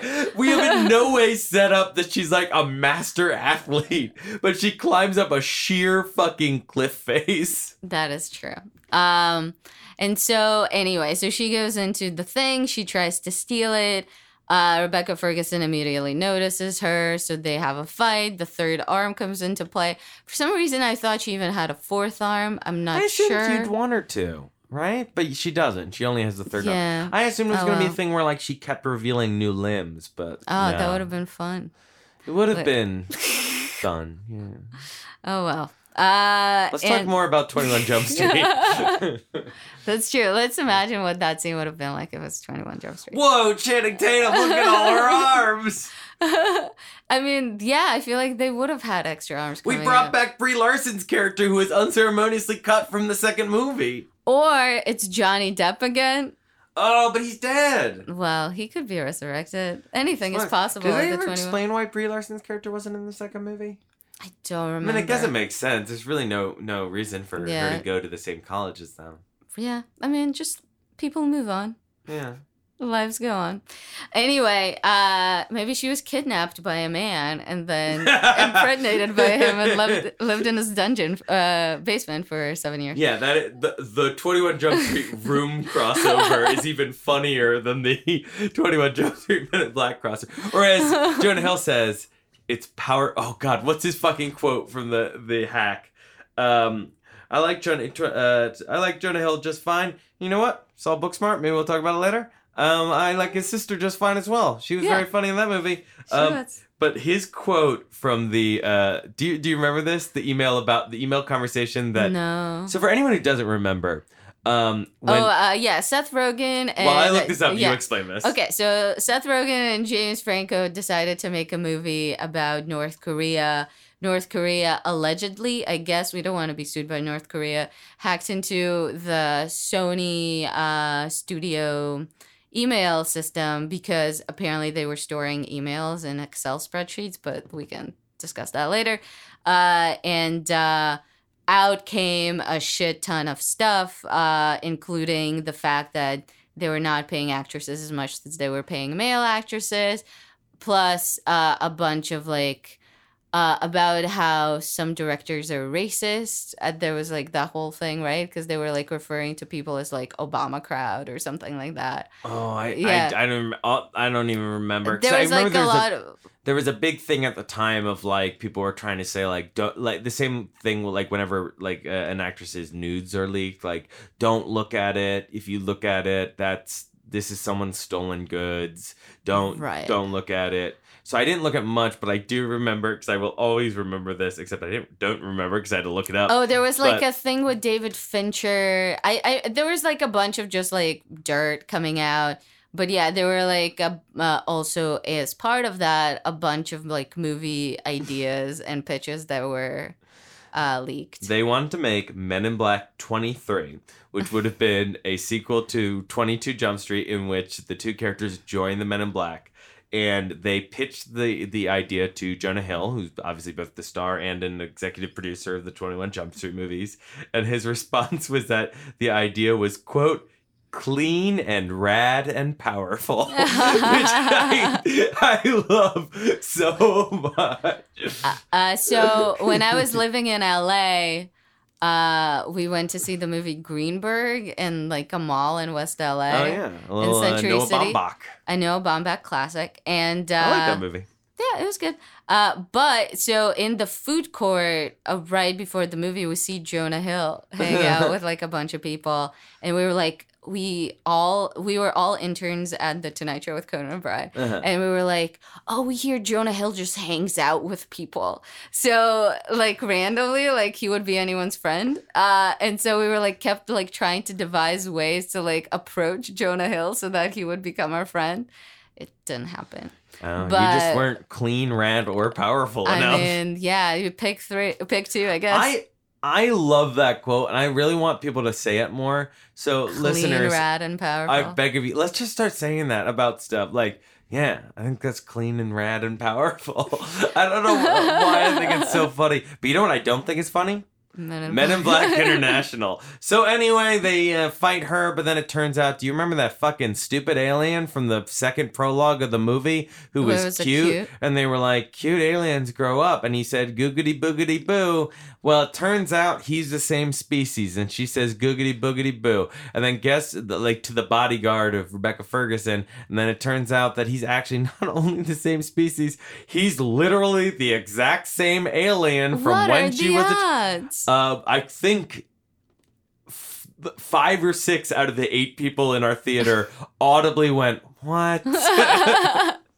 Yeah, and so he looks at her and he also remembers her name. Molly? He's Molly? And then I think she asks him, hey, what did that mean? And he says, oh, it means kill everyone in the universe or something like that. No, it means it's thank you for helping me. I will brutally kill whoever you choose. And so he, despite being Rebecca Ferguson's bodyguard, the instant she says that, he's about to brutally kill Rebecca Ferguson, which I feel in some version of the script probably was a funny joke. Yes. In practice, it's fucking not. And I know we haven't stressed this enough. Every scene we've described, imagine Kumail Nanjiani's little character saying a really unfunny one-liner every 5 seconds. And once again, imagine the score going boop, Also, I believe he makes more pop culture references that are as incongruous as I'm making a Kanye West one.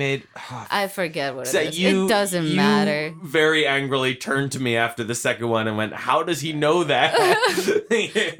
I hate pop culture references for no reason. It'll definitely age really well. Exactly. Like a fine wine, this movie will age. Those things never age well. So why are you doing them, especially when they're so unneeded? Anyway, and so they run away with that weapon thing.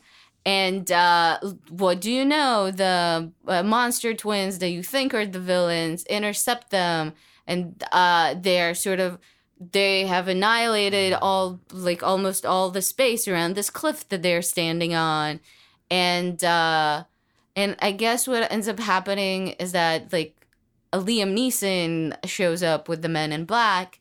And they kill the aliens, and that's it for the aliens. Yeah, they kill the alien twins.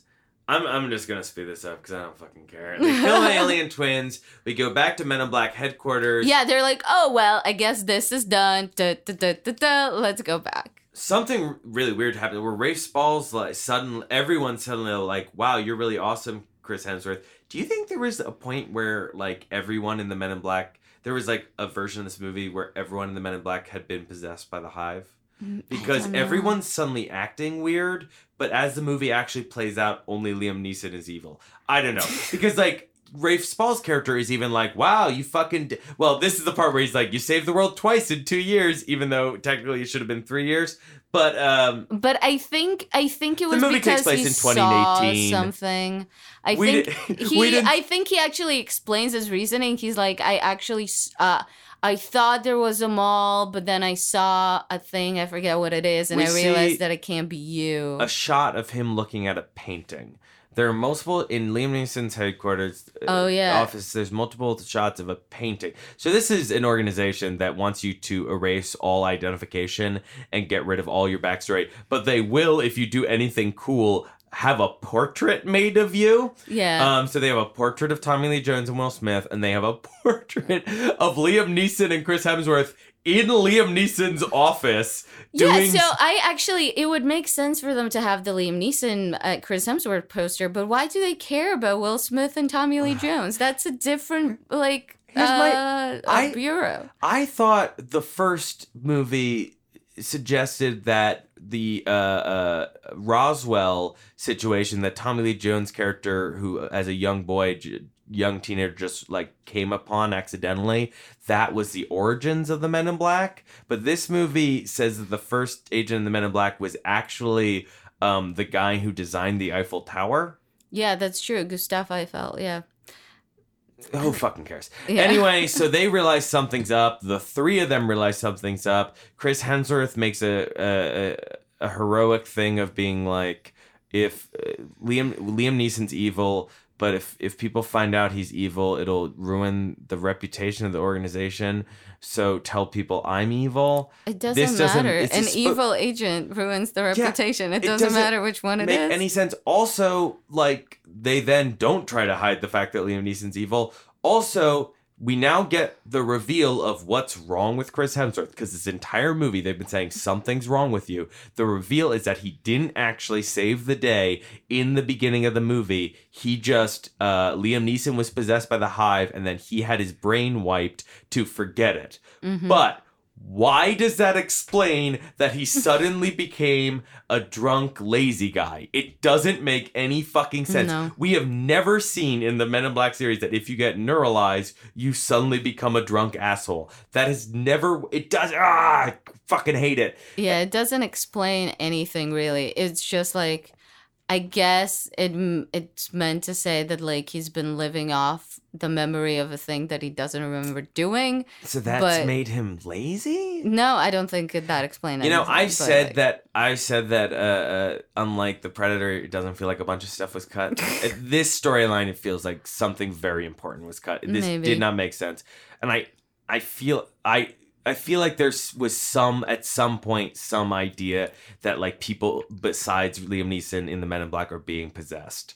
And maybe like Chris Hemsworth's character is like half possessed. I don't know. But they go to the Eiffel Tower. Liam Neeson shows up. He's like, I'm a big bad guy. Can you believe it? There a portal appears. The Hive, this ill-defined evil, starts to appear above Paris. She gets sucked into the portal, but then Pawnee saves her. And then Chris Hemsworth, there's a weird shot where he vanishes. Oh, yeah. There's a shot where he's supposed to be right by the portal, but then you see it again and he's not there. In the next shot where she flies in, he's suddenly gone, and then he's somewhere else. The geography of the scene makes no sense. Then they take the gun out. They shoot the Hive. They shoot Liam Neeson. But also Chris Hemsworth somehow makes him, like, for a second, like The Shining, Jack Torrance come back and be like, Danny, I love you. Get out of the Overlook. Like, for some reason, despite being an alien. But then they shoot him, and then Emma Thompson shows up, and she's like, I knew he was bad all along. Anyway, Chris Hemsworth, you're the head of the London branch now. And Molly, you're no longer probationary. Come back to America. But then she's like, before I go to America, we should hang out a little bit more. Set up for a sequel that will never come because no one liked this movie. The end. Yeah, let's ride the car. Yeah. Sorry, I sped through that. I just don't care. No, I didn't have much to add. But I guess why does this not work? Why is this so bad? What was your question? Sorry. Well, my question is, like, so what was Liam Neeson? Was he possessed, or was he, like, did he die on the Eiffel Tower 2 to 3 years ago and the alien assumed his appearance? Or is it still, because he knows a lot. So, like, I presume if an alien just assumes your appearance, he doesn't also assume your memories and stuff. So, like, what is the logistic of his they have one transformation? They have one scene where they're talking about the twins, because the twins are not, they don't think the twins are of the Hive. They think the twins have been possessed by the Hive, although it's revealed that that's not true. So it seems that the Hive doesn't actually, like, replace you. It causes mutations in your DNA. So presumably he is still Liam Neeson in some way, only the Hive has possessed him. It doesn't matter. But then, like, isn't it very cruel to just kill Liam Neeson? Wouldn't you just... Yeah, they blow him away. Yeah, like, wouldn't you, like, try an exorcism of some kind? Well, maybe if the movie had been better made and been successful, maybe the idea was that, like, a future movie would try to save him, like, bring him back. But I think the major one of the many major problems is the relationship between Chris Hemsworth and Liam Neeson is incredibly important at the end of the movie, but we have no reason to care about it because Liam Neeson is so obviously evil, and Chris Hemsworth, like all the other characters, is so poorly defined. Like, if you think about the original movie, like, everything is so clear. And I am actually, you know what, I'm going to tell a fun story. This is like third hand. So I worked on a project a few years ago with someone who worked on the original movie. And he was telling me a story that for a while, the movie was testing very poorly. And the original cut of the original Men in Black had way more content about the war between the two warring alien species. Like, he described it as being like basically like a Star Trek thing where they really got into like the arguments between the two. And then they had someone saw a test screening and it wasn't working, and Barry Sonnenfeld did a test screening, and he said someone watched it and had the brilliant note of, that's not important. This is a movie about the relationship between these two men. Everything that isn't about that, or like isn't about that, cut it down. Cut it way down. And this movie, the relationship between Molly and Horatio, whatever the fuck his name is, Henry. H&M, is so poorly defined because they as characters are so poorly defined that nothing works. And we have all this other shit about the Hive and we don't care about any of it. And it's not a movie where it's like, this is not a movie about an interesting science fiction like concept about like the Hive can possess people, but so much emphasis is put on it and we don't care about it. But the emphasis should be on the characters, but they are so poorly defined. Like, if you think about Tommy Lee Jones in the first movie, He explains to Will Smith that you have to erase all of your connections to the regular world. And Will Smith says, is it worth it? And Tommy Lee Jones says, yeah, it's worth it if you're strong enough. But he looks unsure. Mm-hmm. And we also see him, the first time we see him, he neuralizes his older partner who's retiring. And he seems pretty sad about it. Mm-hmm. We then get a scene very much later where Tommy Lee Jones is using satellite footage to look at a woman, an older woman, a woman around his age. And Will Smith jokingly asks him about it, and he doesn't want to talk about it. And we know all we need to know. She is a woman from his life before he was the Men in Black, and he regrets leaving her, even though he's doing this great mission. And so at the end, when they've saved the day, mm-hmm. he finally, his whole thing is he's trying to train a replacement because he wants to leave the Men in Black. And so Will Smith has finally proven himself. And so he's like, it's time for me to go. We have a repeat of the scene with his partner from the beginning. He gets neuralized. And one of the last shots of the movie is him with that woman. He's reconnected with her. Mm-hmm. It is so simple and clear. What do we know? He feels duty to the Men in Black, but he wants to be with this woman. Yeah. So he needs to train this partner. That is so fucking clear. It is given so little time, but it is so clear. All we see is he looks at a satellite image of a woman and he's sad because he wants to be with her. That's all we fucking need. What do any of these characters want in this movie? Yeah, I guess like we start off with sort of like Tessa Thompson wanting to be part of it. But, I mean, that's about it. She gets it, I guess. But then, like, I don't know. And, yeah, and then, like, Chris Hemsworth, I'm not entirely sure what he wants. Because, like, we don't really have, like, his doubts, like, did I really do this? Until, like, he realizes that he might not have done that mission that he thinks that he did. I think the arc is supposed to be. It's supposed to be that he is a huge hero at Men in Black because he did this thing. Right. And he is living off his accolades and reputation. However, he's not actually that great at his job, but he's still living off this thing. And then when he discovers that he didn't actually save the day, instead of like letting it cripple himself, he instead makes the heroic choice to prove that he's changed, to be able to be willing to risk his reputation, as like his life reputation, to save the organization. He tells Rafe Spall, save the organization, tell people I was evil. And that's supposed to be the proof that he's changed. He no longer cares about being the coolest guy around. However, those threads are there, but it's just not well set up. The idea that he is just loves being the most popular guy in the world, we don't really get that. Instead, we get people telling him over and over again that he's changed, which is setting up some kind of weird, like, I don't know if it's going to be a body switch or like you've been possessed, whatever the fuck. But also like he's changed doesn't make sense with the nice arc that you just drew. Yeah.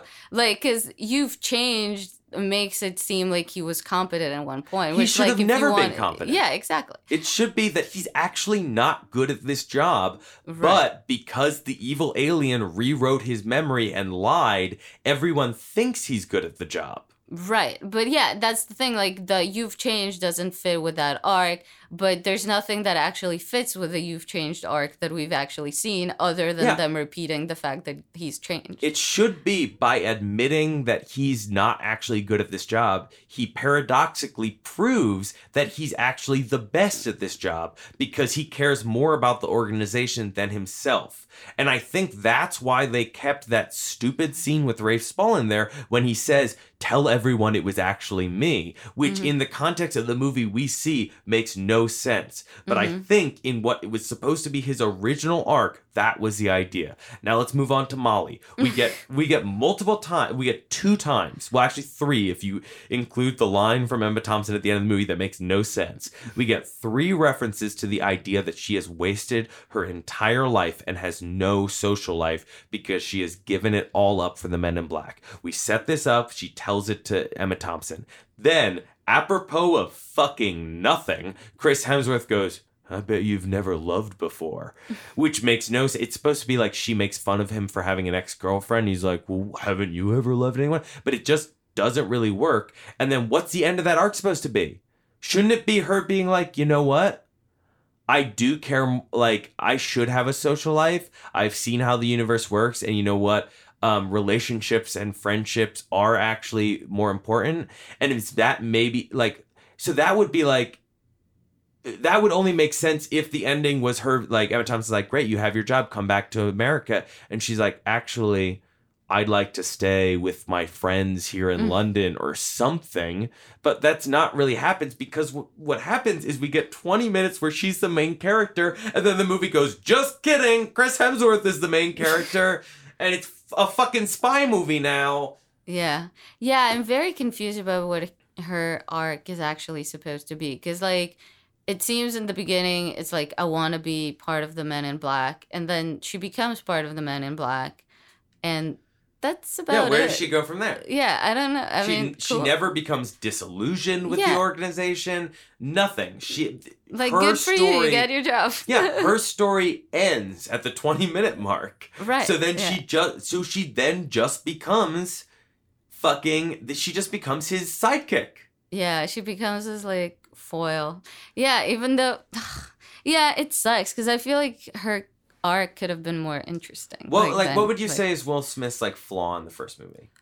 Well, he is kind of cocky. He's cocky and arrogant. Right. It's right. It's there. The first he says, the famous line from the trailer, the difference between you and me is that I make this look good. His other NYPD officers don't like him because he's arrogant. He's obviously better than them. He chases down the alien, but he's cocky about it. And then I was rewatching some scenes yesterday after this disaster.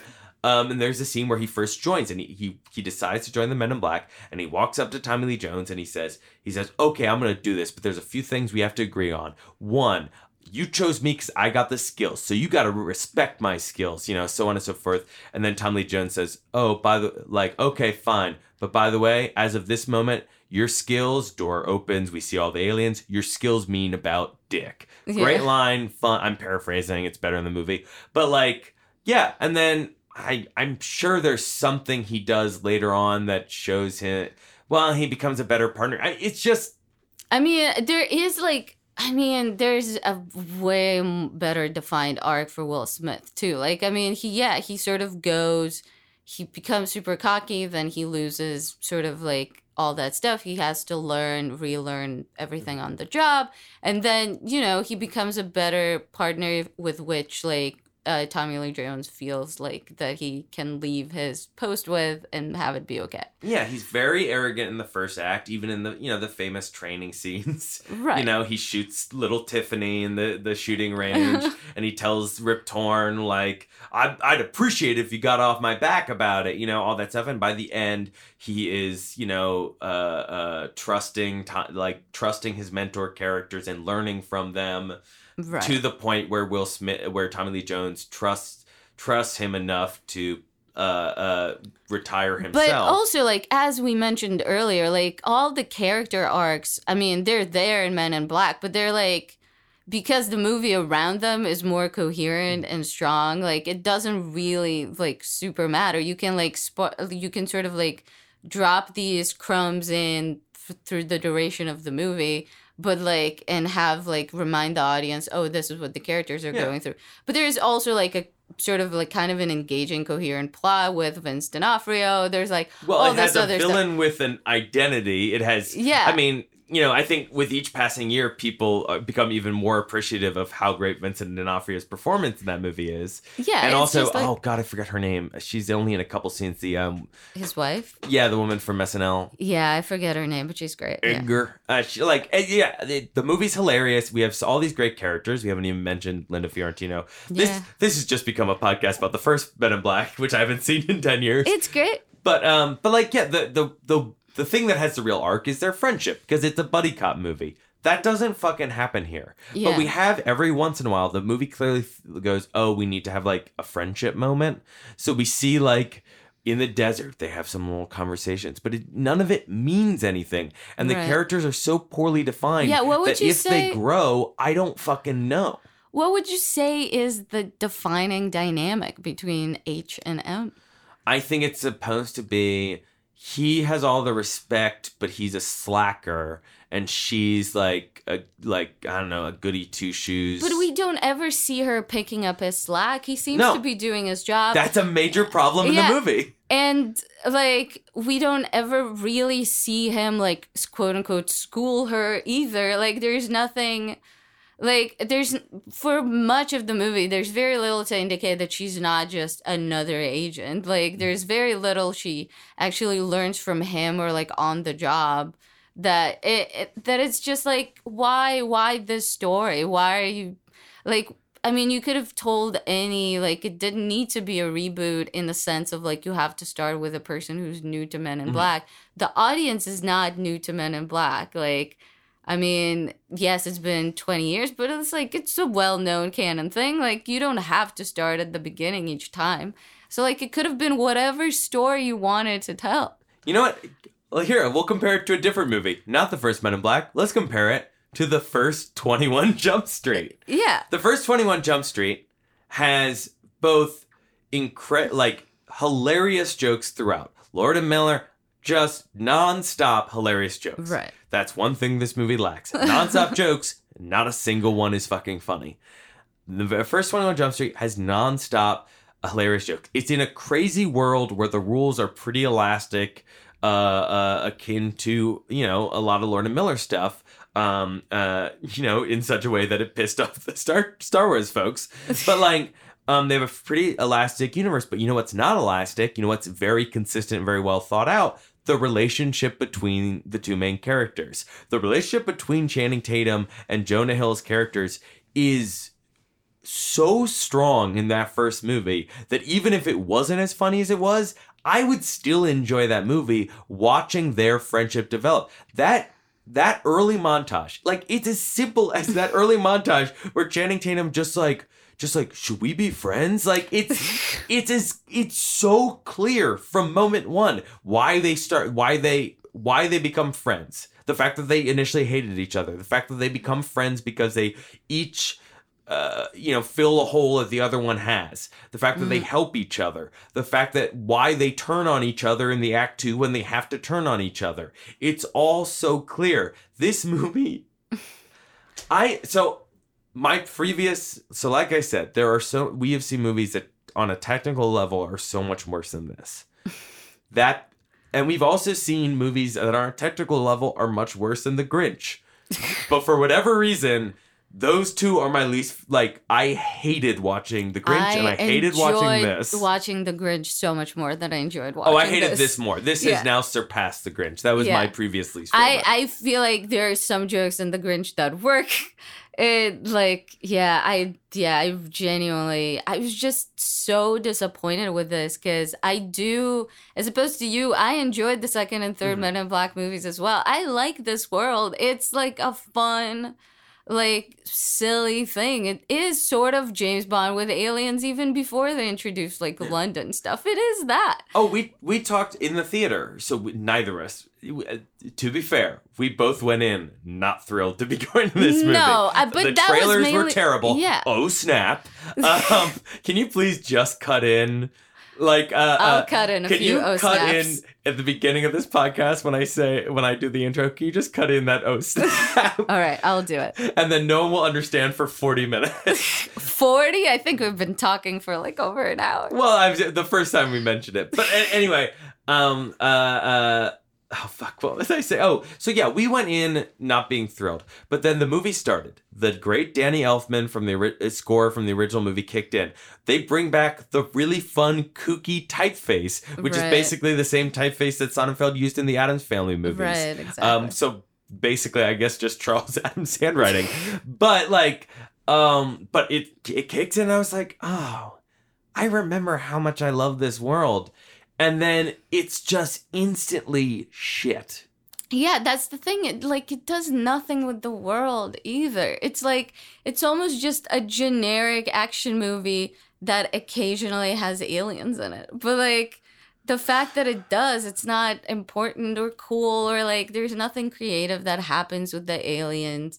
There's nothing creative that happens with the plot. It's just, it's such a waste. And it's less than 2 hours. Is And it? yeah, it's like an hour and 55. So probably the whole movie is in like an hour 50. But like it feels so long. And when you're like, oh, okay, so around this time, this is the climax, and you're like, oh, they're like there, and you're like, this is the thing you thought was exciting. It's just like, yeah, the Rebecca Ferguson Island. I mean, I know that's supposed to be like the sort of the misleading like climax of the movie, but it's so unexciting that like, just. And I love everyone in this movie. Like you mentioned Rebecca Ferguson with the grimace, and I just had a flash of how much I love Rebecca Ferguson in the Mission Impossible movies. I like her in other things. I don't like her in this. No, Tessa Thompson and Chris Hemsworth. Throw on Thor Ragnarok. Every scene they have is fun as shit. Yeah. Liam Neeson, I love Liam Neeson. Emma Thompson, I love Emma Thompson. I love Kumail. Rafe Spall, I love all of them. This movie sucks. Yeah, it's just like there's nothing exciting or interesting about this movie. And it really, I feel very bad for like all the people involved too, because it's like, I want Tessa Thompson to still get roles and stuff, but I think she's fine. I hope so, because I don't know. I don't want people to be like, she's not bankable or whatever. Like, this, well, she's had a bunch of hits aside from this. I guess Dear White People would be like the only thing. Like, because I don't count Thor. Okay, well, sorry to bother. You did really well for what it was. Oh yeah, she wasn't. She's the major female lead in the Creed movies. Okay, good. I think Tessa Thompson's doing just fine. You're right. I forgot those. I hope so, because I feel like she's never like the main. Because like even in Creed, she's like the girlfriend of, or like Sorry to Bother You. She's like, this is one of the only ones where like she's sort of like the lead in this movie, and it kind of sucks that it's so lifeless, because I mean she is such an engaging performer. Yeah, I've seen a bunch of people saying stuff like, oh, it just proves that Chris Hemsworth's not a bankable star outside of the Marvel movies. So yeah, I'm sure they will unfairly take a lot of the blame, but like, watch those trailers. Oh snap, those trailers are so lifeless because they're trying to bring life into a movie that does not have it, that no wonder fucking no one went to see this movie. And yeah, I know it was number one, but it needs to, like, the estimates are it needs to make $300 million to break even. And what did it make in America? 28? Yeah, it's not gonna do it. Was this your least favorite movie we've watched so far? Night School is my least favorite movie. So, John, I mean, this might be a bit redundant at this point, but like, what is your letter grade to this movie? All right, you want to count down? All right. 3, 2, 1, D minus. Yeah. Well, off by a half, as always. We're always. Yeah, and I refuse to give an A plus or an F. I mean, it's... Because, yeah, it is proof that you can be technically proficient and be less fun to watch than movies that like can barely string a scene together. You know, like sometimes I think like when it's very hot outside and I have nothing to do, like, and there are like movies I don't really want to see in theaters, but I'm like, well, it can't be like it's a movie made in Hollywood. It's probably competent. And then like this happens and this is like, I would rather be anywhere else. I envision a bright future for this movie where people are on long airplane flights. They go, oh yeah, I didn't see that. I like Tessa Thompson. And they put it on, and 10 minutes in they go, I brought a book. Yeah. Oh man, that's just, I mean. But we've talked longer than the movie. I know. Please just, if you have not seen the movie but are interested in it, just bring our rantings with you to the movie theater. Well, anyway, it's our new movie week, so we can tell you guys next week for our retro movie, we will be jumping back 30 years. Ooh, we're old. Oh, do you see in the sky? It's the bat signal. Bat? even though we don't have to, we're watching another superhero movie. We are watching Tim Burton's 1989 big blockbuster Batman. I have not seen it. I saw it like once in middle school. I really don't remember it, so I'm excited. Yeah, I saw it either in middle school or in high school once. I remember enjoying it.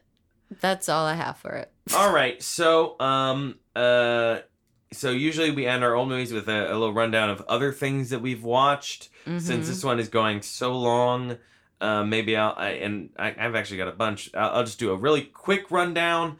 Movies I saw that are fucking all better than Men in Black International. I saw Under the Silver Lake.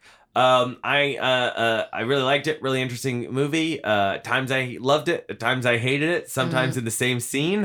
I think that's kind of what the movie wants. It's a tough movie to watch because Andrew Garfield's character, on purpose, I should be clear, is so truly despicable. No. But it's a really cool, interesting movie. At the very least, watch it for the piano scene. That's all I'll say. I went to the theaters. I saw Booksmart. I saw that too. Yeah, Olivia Wilde's movie. I thought it was. I really liked it a lot. It was interesting. Olivia Wilde. So it's a teen movie. That movie feels like it was a Superbad type script. You know, Superbad with girls. But Olivia Wilde makes, literally starring Jonah Hill's sister in the Jonah Hill role. But Olivia Wilde makes a choice to film it all in kind of this music video style, a lot of close-ups, which I thought kind of dampened the comedy, but I thought really brought out the drama. And so I thought the dramatic scenes worked way better than the comedy scenes, and I loved them. And this is a movie where it's a teen movie where one of the major twists is that it sets up a bunch of jokey stereotype characters and then spends a lot of time giving surprising depth to all of them. It has a third act party scene that has a pool sequence through a big fight scene that were some of my favorite moments that I've seen in movies this year. Not a perfect movie by any stretch, but I really liked it a lot. I saw Rocket Man, the Elton John. I went with a group of friends who wanted to see Rocket Man. I hate music biopics. I think they're stupid. I don't like biopics in general. The idea of condensing a human life into a 3-act structure never works well. It always ends up being the same movie. Oh, it's a musician. Can't wait for him to get into drugs so we can leave Act 2. But this movie, they make a choice to film the entire thing as if it's a movie adaptation of a stage jukebox musical of Elton John's life, more than like a quote-unquote realistic biopic. And the parts where it was just a full-on goofy, stupid musical were a lot of fun. The musical sequences were a lot of fun. Unfortunately, the Act 2, where it kind of forgot to be a fun musical and became a boring biopic about drug addiction. That part sucked and was pretty boring. But the first 40 minutes are a real treat. All right. Well, I have watched Booksmart. I really enjoyed it. I really like their relationship. I think that's the thing I like the most. Also, it's the son of Cuba Gooding Jr. is one of the roles, and the daughter of Carrie Fisher, and that was kind of cool. Wait, the son of Cuba Gooding Jr.? Yeah, he's Nick, the dumb jock guy, the vice president. Oh my God, I see it! Wow, yeah. And the woman who plays Gigi is Carrie Fisher's daughter. It's funny, I've seen her in the new Star Wars movies. I didn't recognize her. And in Scream Queens. That's where I saw her. Didn't watch it. But I was like, she's someone. But it's weird. She looks so much like, less than Carrie Fisher. She looks like Olivia Wilde, like in the eyes. So for the entire movie, I was like, I think Olivia Wilde cast her younger sister. But yeah, I really like the characters. I thought it was super fun. I enjoyed it. And I guess out of the things that I saw that are new and I liked, I really like the Lonely Islands Unauthorized Bash. Oh, I still have to finish that. I watched half of it. The Bash Brothers experience. Yeah. It is very, very good and very, very funny.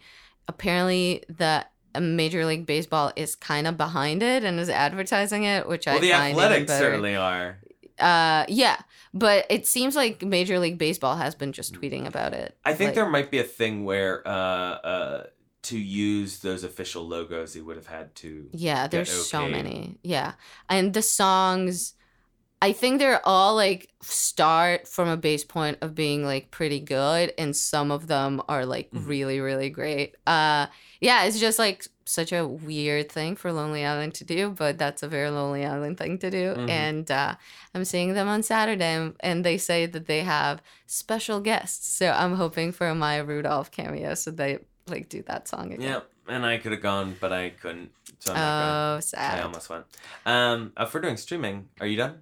Yes. Oh, if we're doing streaming, I finally got a chance to watch Tim Robinson series on Netflix. I liked it a lot. That was really good. And I also finished the Catastrophe series, and it's very I do think it's the best thing streaming TV has given us. I think Catastrophe is it. And bridging movies and TV shows. I saw the Deadwood movie, and it's fucking great. I never thought it would happen, and it happened, and it's, as good as you would have dreamed. And the moment it started, I was like, oh, right, I fucking love these characters. I love every single one of them. And I will freely admit that I got teary-eyed multiple times during it. Aw, I've never saw Deadwood, but I like that it's good.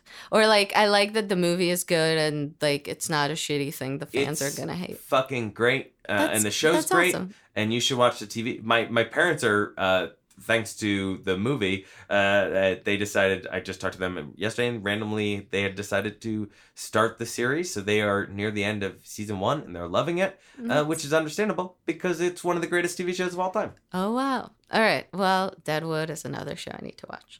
Anyway, dear listener, in case you survived this podcast, please let us know that you did. That would be nice. Yeah, let us know if we went way too long on this one. Yeah, if anyone finished this, it would be nice for you to let us know in some way so that we know.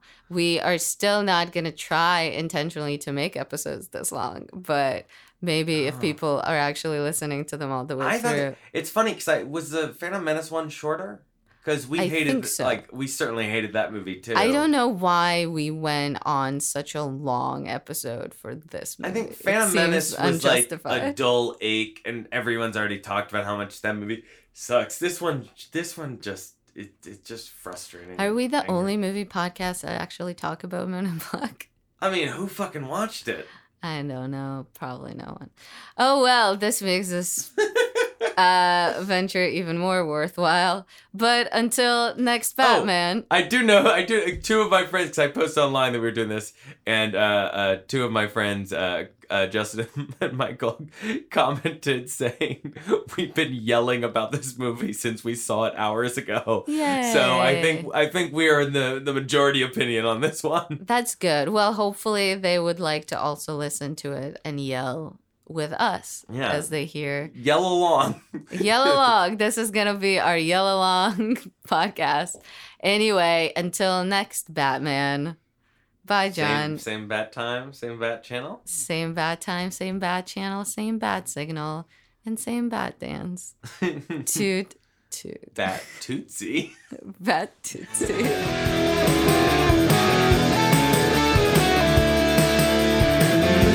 Movie